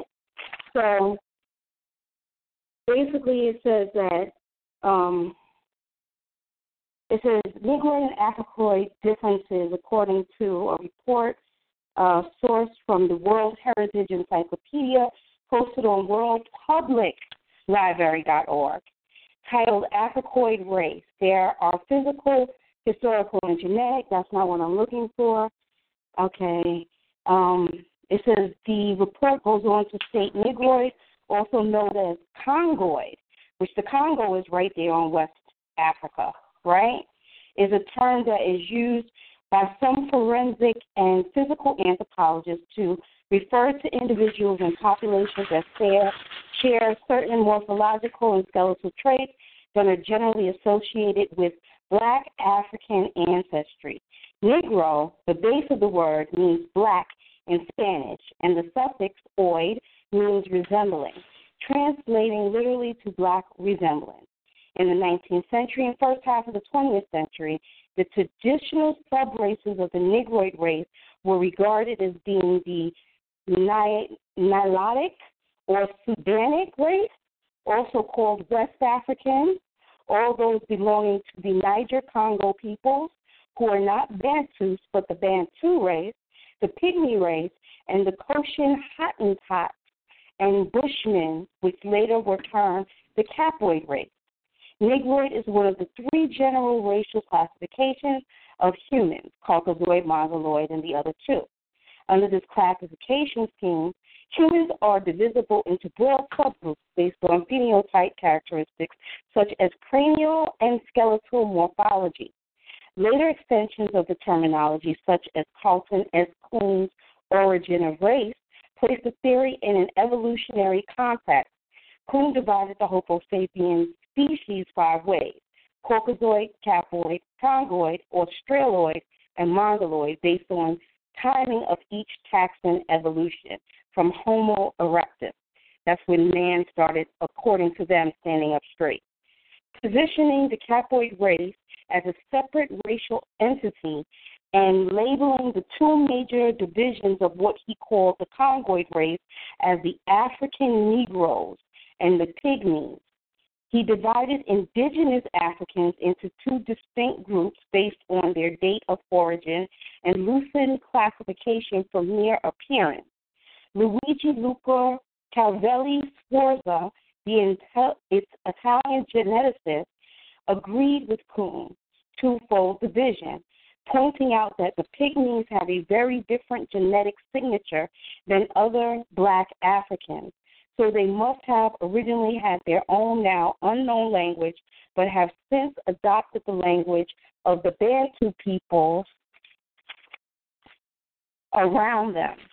The term Negroid is now under attack, however, because some scholars have recommended that it be avoided in scientific writings because of its association with racism and race science, specifically in the context of the African American civil rights movement for racial equality. However, Negro and Negroid are terms still being used in forensic, craniometry, and epidemiology sciences.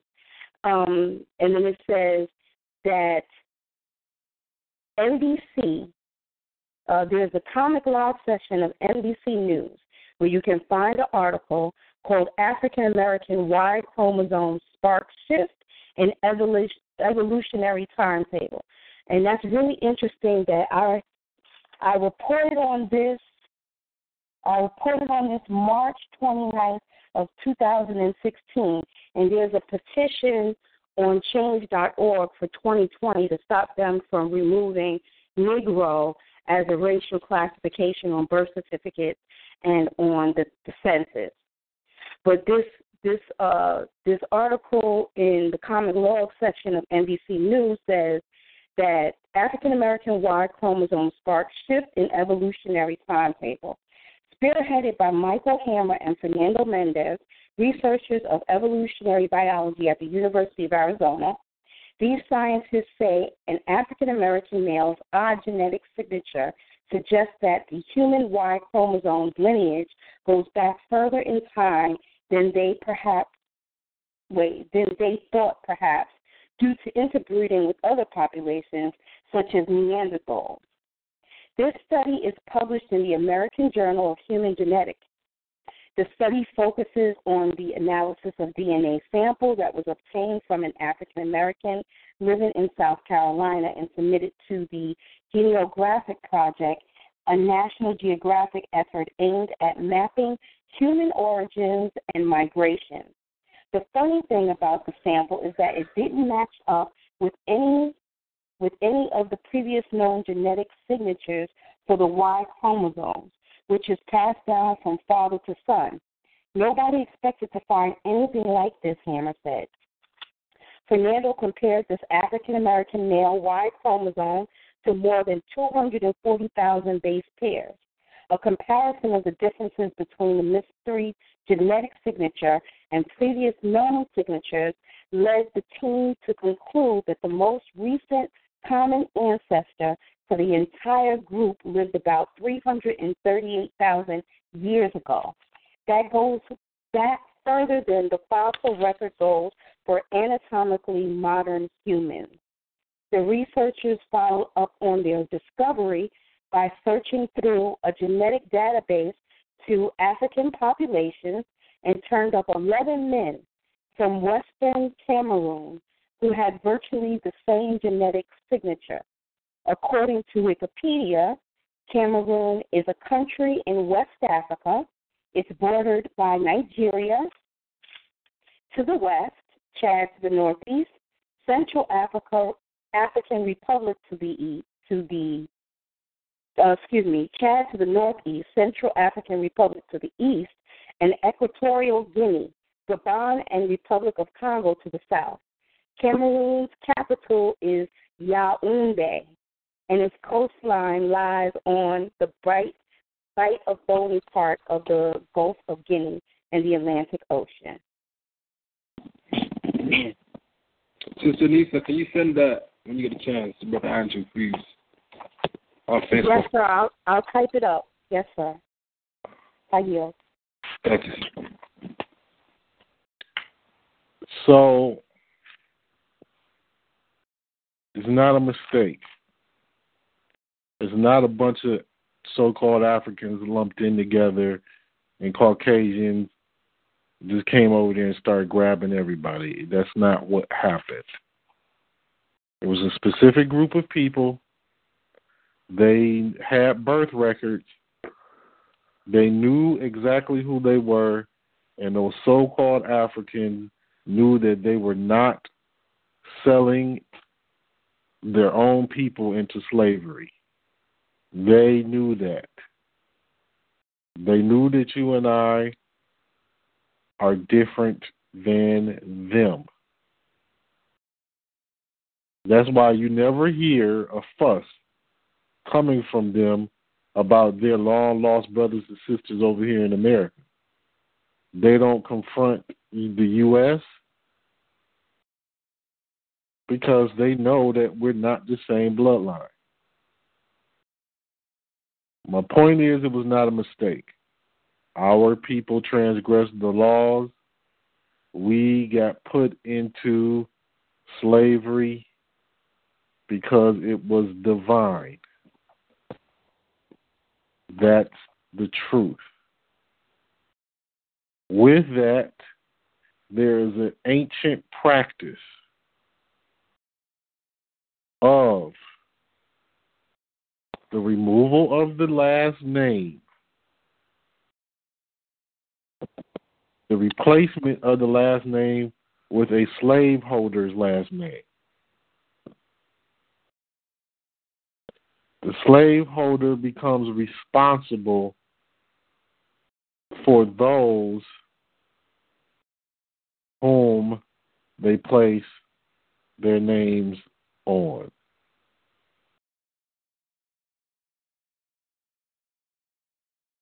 They reap the benefits commercially.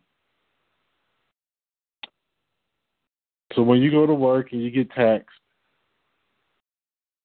the estates of the slaveholders get portions of your tax money. Now, as horrible as that sounds, unfortunately, it's true. However, we're supposed to know that, and we're supposed to be taught by our forefathers, our mothers and fathers. When I say forefathers, I don't mean men all. I mean mothers and fathers. We're supposed to be taught by our foremothers and fathers, these things. And to be very honest, really, it's the woman's responsibility to teach it to the children from the time they are knee-high to the time they're 13 years old. That's how it's really supposed to go. You're supposed to teach the children in the womb, but they're not going to be able to, comprehend your words. They will understand your vibrations, yes. You teach them in the womb. You teach them. It's the woman's responsibility to teach them up to the age of 13, and then the man's supposed to step in and start teaching them other things, other different things that the mother doesn't teach them, other different disciplines. Let me put it to you that way. It is supposed to be taught. When you get in trouble, this is what's going to happen to you. And this is how you're going to get out of it. You're going to straighten your act up, get your behavior together, and get back on your path, your laws, your statutes, your commandments. Now, you don't do that? Well, as long as you refuse to do that, you're going to keep on being in this condition. And if you don't want to get out of this condition, you're going to keep on dying one after another until you wake the hell up and handle your own business. You chump Negro men, stand the hell up and get a spine. Don't be these weak, pushover pacifists. That doesn't mean you got to walk around with hate. That's not what it means. Strength, intelligence, conviction. So, let's look at it again. Once they take you under their custody, they have to denote on public record who you are, where you came from, and why you are held in this commercial status of taxpayer bond service slave. So, if you get what I'm saying here, upon a crisis, they're going to look at your behavior. They're going to look at your name. They're going to run your name, and they're going to try to verify if you belong to somebody. If you owe them debts, they're going to deal with you on that. They're going to utilize you as their collateral.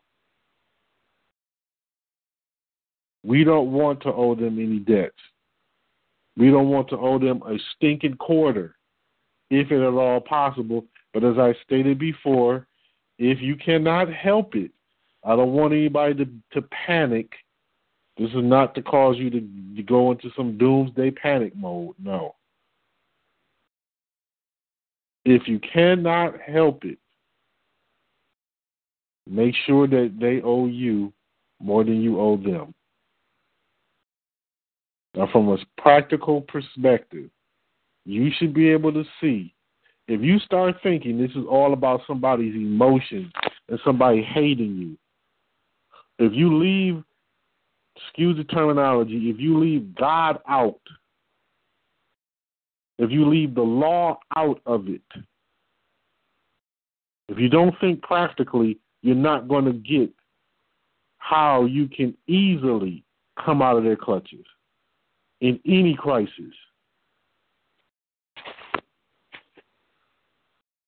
So, well, actually, hold on, let me see. Sister Shanice, is this making any sense to you?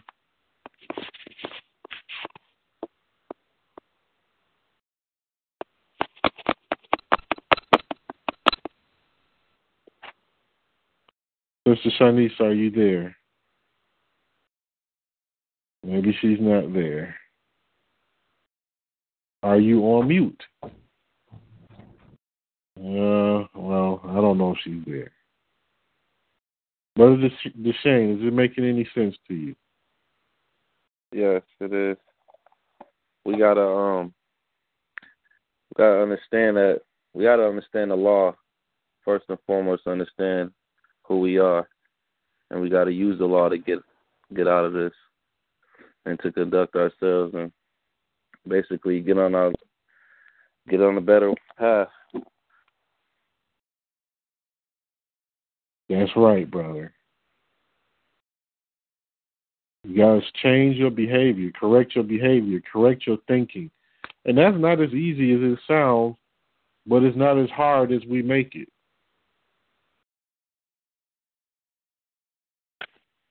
But we have got to change. We have got to come together. We've got to work together.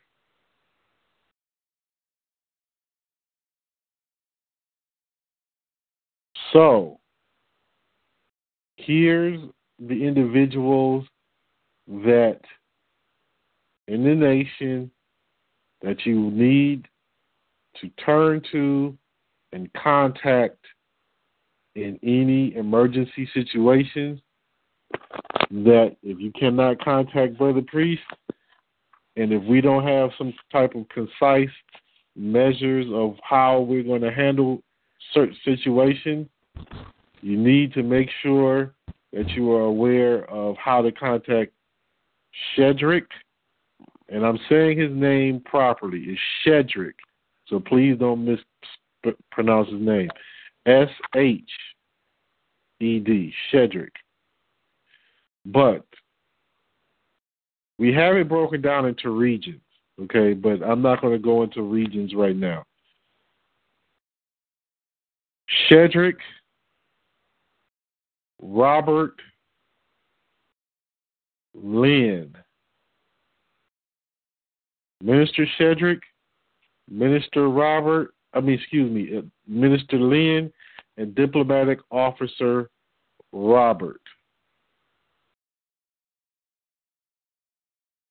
Those, and of course myself, those are the first line of individuals that we must contact. Well, also EMA, because EMA is the mother of the nation, and then she is overseeing admissions.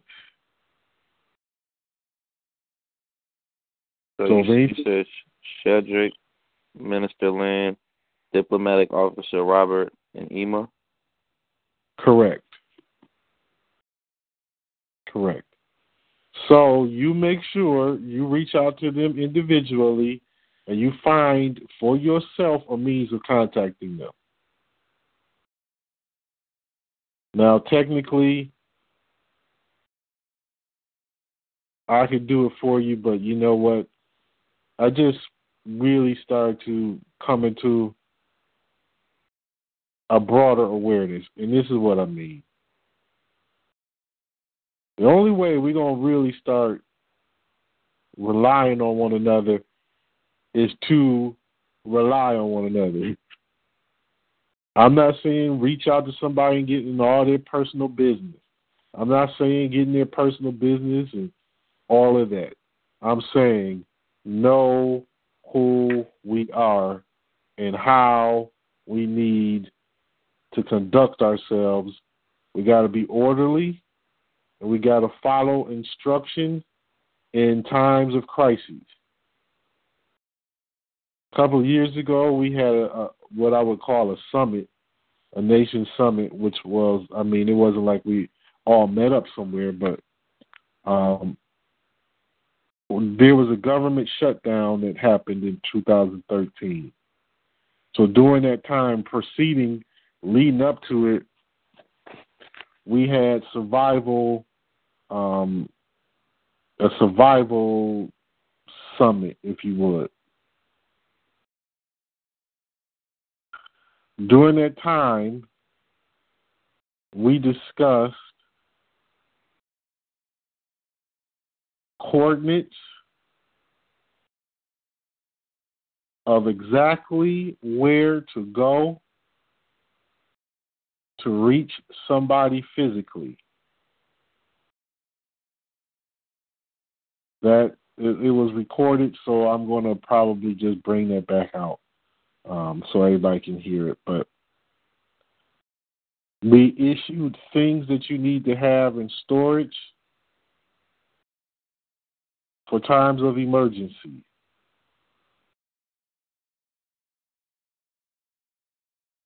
It is important that you know who to rely on. And I'm telling you, sure as my name is Brother Priest, I'm telling you,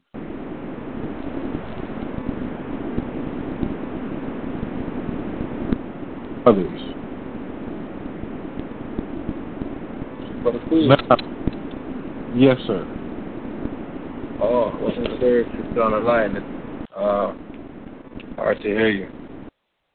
Yeah, I couldn't hear you also. Okay, what did I last say that you heard? There's a recording of the coordinates, and it's important that we get to know of each other, and we can take instructions from each other. Yes. So I'm saying those are the first couple of ones. The ones that will be underneath them will be Andrew, EK, Ramya. Those will be the next ones. These are our brothers in our Fishers of Men outreach program.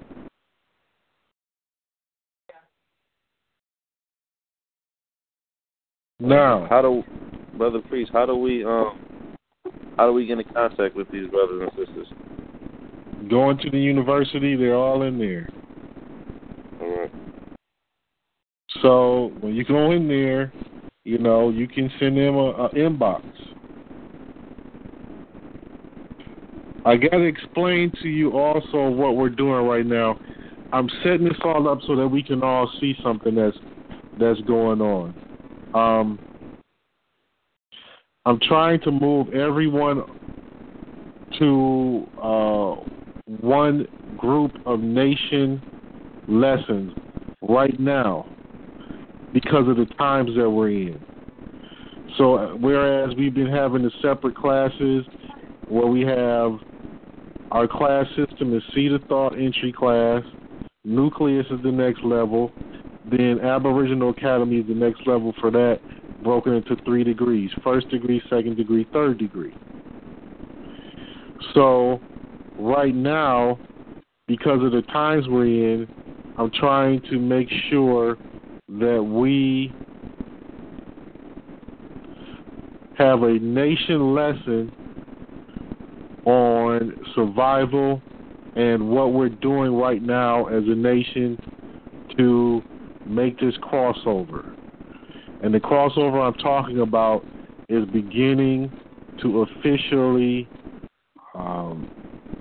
remove our people from taxation and from other economic situations. Here's what we're trying to do. For those who don't have businesses, don't know how to start a business or run a business, we're going to provide some education on that.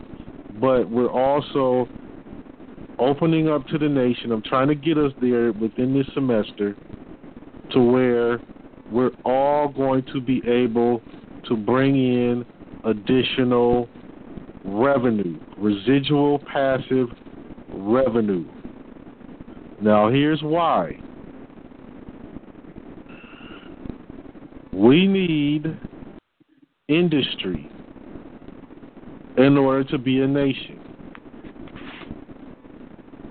We need industry. Every nation needs an industry. But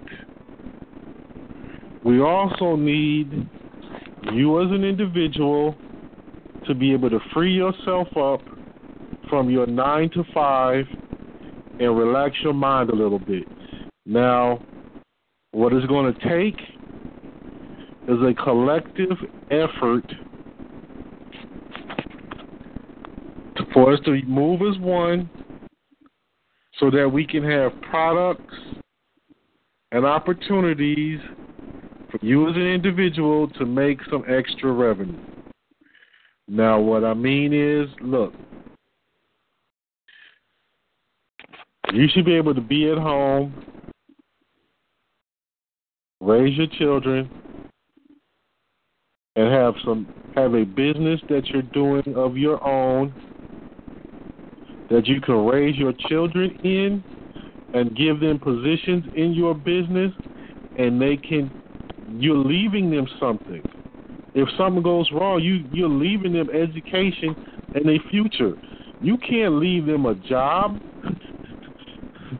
You can't leave them a job, but you can damn sure create one for them that they can rise up in and rule in. Because you can best believe Warren Buffett, Bill Gates, none of them are going to make our people heirs or CEOs of their companies. It's not going to happen. They're going to leave it to their children. Well, you and I have the responsibility to do the same. So the reason why we're going over this is because we have to start eliminating your debts. You got to start working on that so that you do not owe these bastards more than they owe you. Now, they're not the big bad demon that we should be scared of like so many people try to profess. But this is one thing for sure. They're nothing to fear, but they ain't nothing to play with either.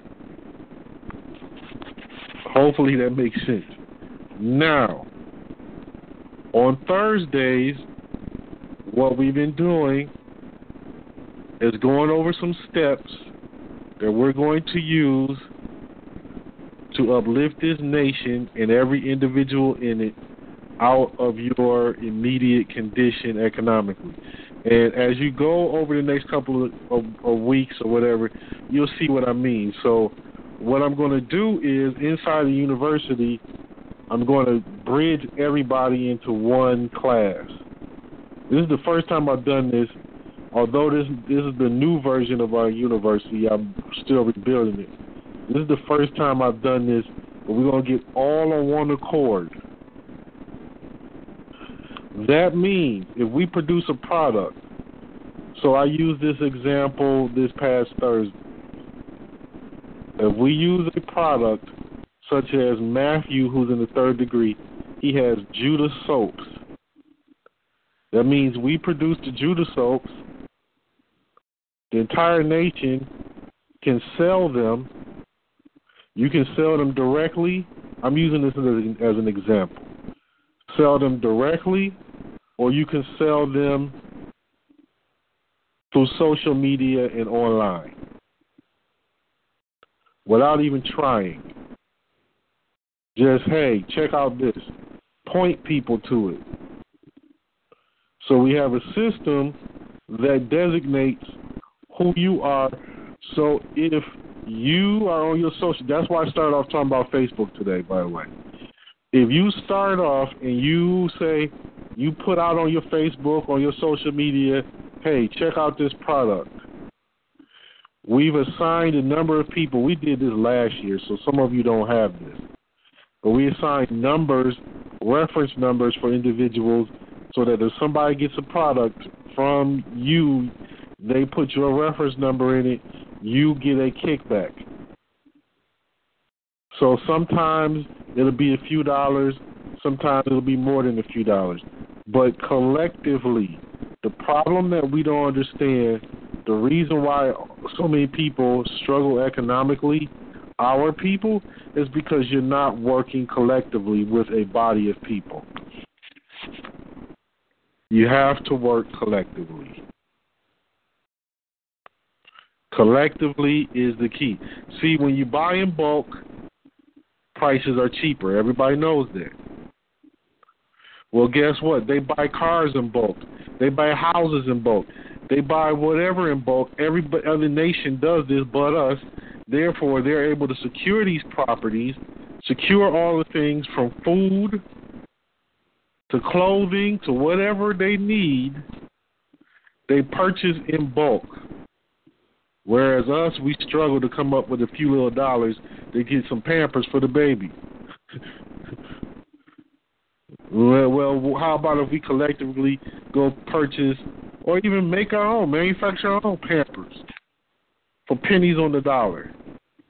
But my point is, this is why I'm talking this way, because I'm going to be moving us, I'm trying to move us all into one nation movement, education, to actually go to the next level and cross over. It is our time. Some of you are new, I understand. But some higher power called you here. You got here by divine inspiration. You heard something, you felt something, and you knew something was different about this body of people. Well, I'm telling you, you really don't get just yet the influence that we have had, this small group of people on this planet, because we have people in Central, South America, the United Kingdom, Canada, and all over the United States. We have people all over the planet. Now, how in the world do we reach Andrew? He's in Canada. How do we reach Chris King? He's in the United Kingdom. How do we reach these people? Xavier in South America. How do we reach these people? It's because there's a truth coming out of us that is not coming out of somewhere else. And we're not here to try to prove something to somebody, to try to challenge them and beat them out. Hey, I know more than you. We're not here for all that. We're here to do the real work of the Most High God Almighty. That's love, respect, and support one another. It ain't no big mystery. It ain't like something that's impossible, damn it. It's very possible, and it's very simple. We just got to come together and do it. So, if you can be there on Thursdays, please be there on Thursday, because we're gathering everybody up to issue identification so that you can have an ID that will denote that you belong to somebody. That's important. Shalom, brother. Please, I have to sign out. I am just getting on the train, getting off work, and traveling home. So I will speak to everybody on Thursday, some on Wednesday. Shalom. Shalom.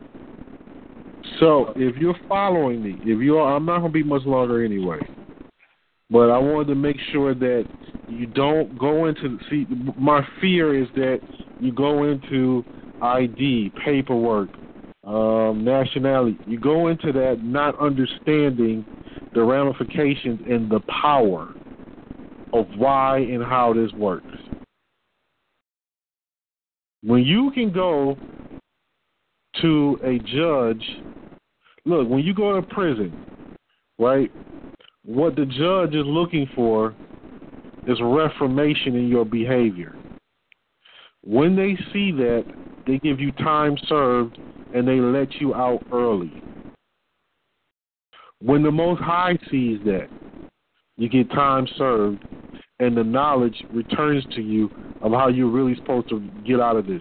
All this stuff these people are talking about, go pray into this and that. Jesus is coming out of the clouds.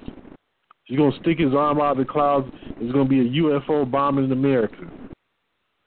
Listen, there are going to be planes coming to bomb America. There are going to be advanced aircrafts bombing America. Yes, that's true. But all this hocus-pocus, spookism nonsense is not true. In reality, you've been in the playground and gotten an argument with somebody. You shook hands with somebody or conducted contracts with somebody that went astray. You signed a mortgage or paying rent or a credit card. You did all these things in real life. Okay, well, if you breach, there's consequences. Well, when you breach with the Most High, there's consequences. And the solutions are not miracles falling out of the clouds. The solutions are in knowing what you did to get yourself there, knowing how to conduct yourself in right behavior, and then therefore having the right knowledge on how to get out. And now the real way you get out of it is to come back to a body of people, start governing yourself, and separate yourself from taxation. It's real simple in theory. I can say it 1,000 different ways in the more simple terms, and people still won't get it. Well, no, see, man, just because you change your status with taxation, that doesn't mean that beast doesn't care nothing about that. He's the devil. Okay, then explain to me then why. I'll tell you an instance that happened in my own family's life. Part of my family are Native American. Some of them live on reservation on my mother's side. Listen to this. There's a big crack epidemic on the reservation.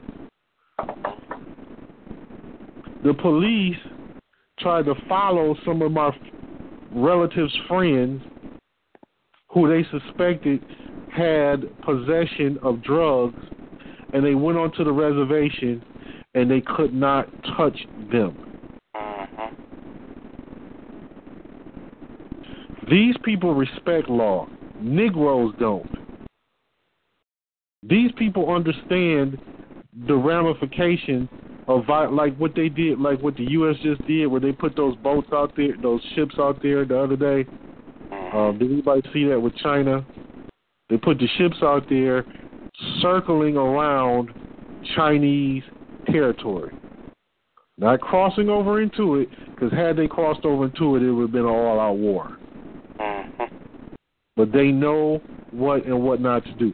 So if this beast respects law, what makes you think that what you call your creator is so weak that these people cannot and won't respect the Most High's laws? That's insane. That's insane. So in essence, you're saying the Most High is too weak. The laws of the Most High are too weak to stop the beast. Man, get out of here. You would never convince me of that. Why? One, because I've lived it, I'm living it, and I see it work every day. And just common sense ought to tell you. Just common sense ought to tell you better. So that's what we're doing. We're setting up a real exodus here. This is a real exodus for us. Seriously. Because the time has come, we got to step it up. So, brothers and sisters, thank you for being able to listen to your brother. You wouldn't believe that when I'm not on the phones, I don't hardly talk at all. I'm really silent, but I talk a lot. I talk a lot when I get in class. But thank you for being here. Please be on the line Thursday. Thank you for being here. Shalom. Brother Priest. Yes, sir. Hey, I'm just letting you know that I was here for a little while. This Ram, okay? Oh, okay. I did not know that, brother. Yeah, I was in for probably about 45 minutes, so I could hear what I could hear, and what I can't hear, I'd probably call somebody like Brother EK or Yakin or one of them and catch up. Okay, brother. Thank you for being here. Good night, everyone. Yes, Shalom. Shalom. Shalom.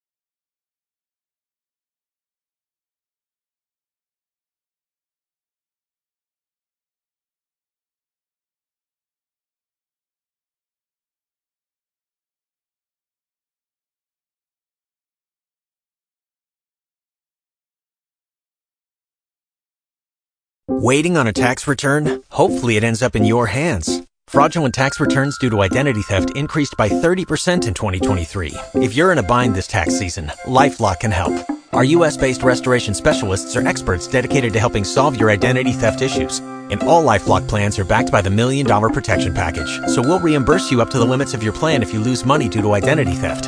Help protect your information this tax season with LifeLock. Save up to 25% your first year at LifeLock.com/aware.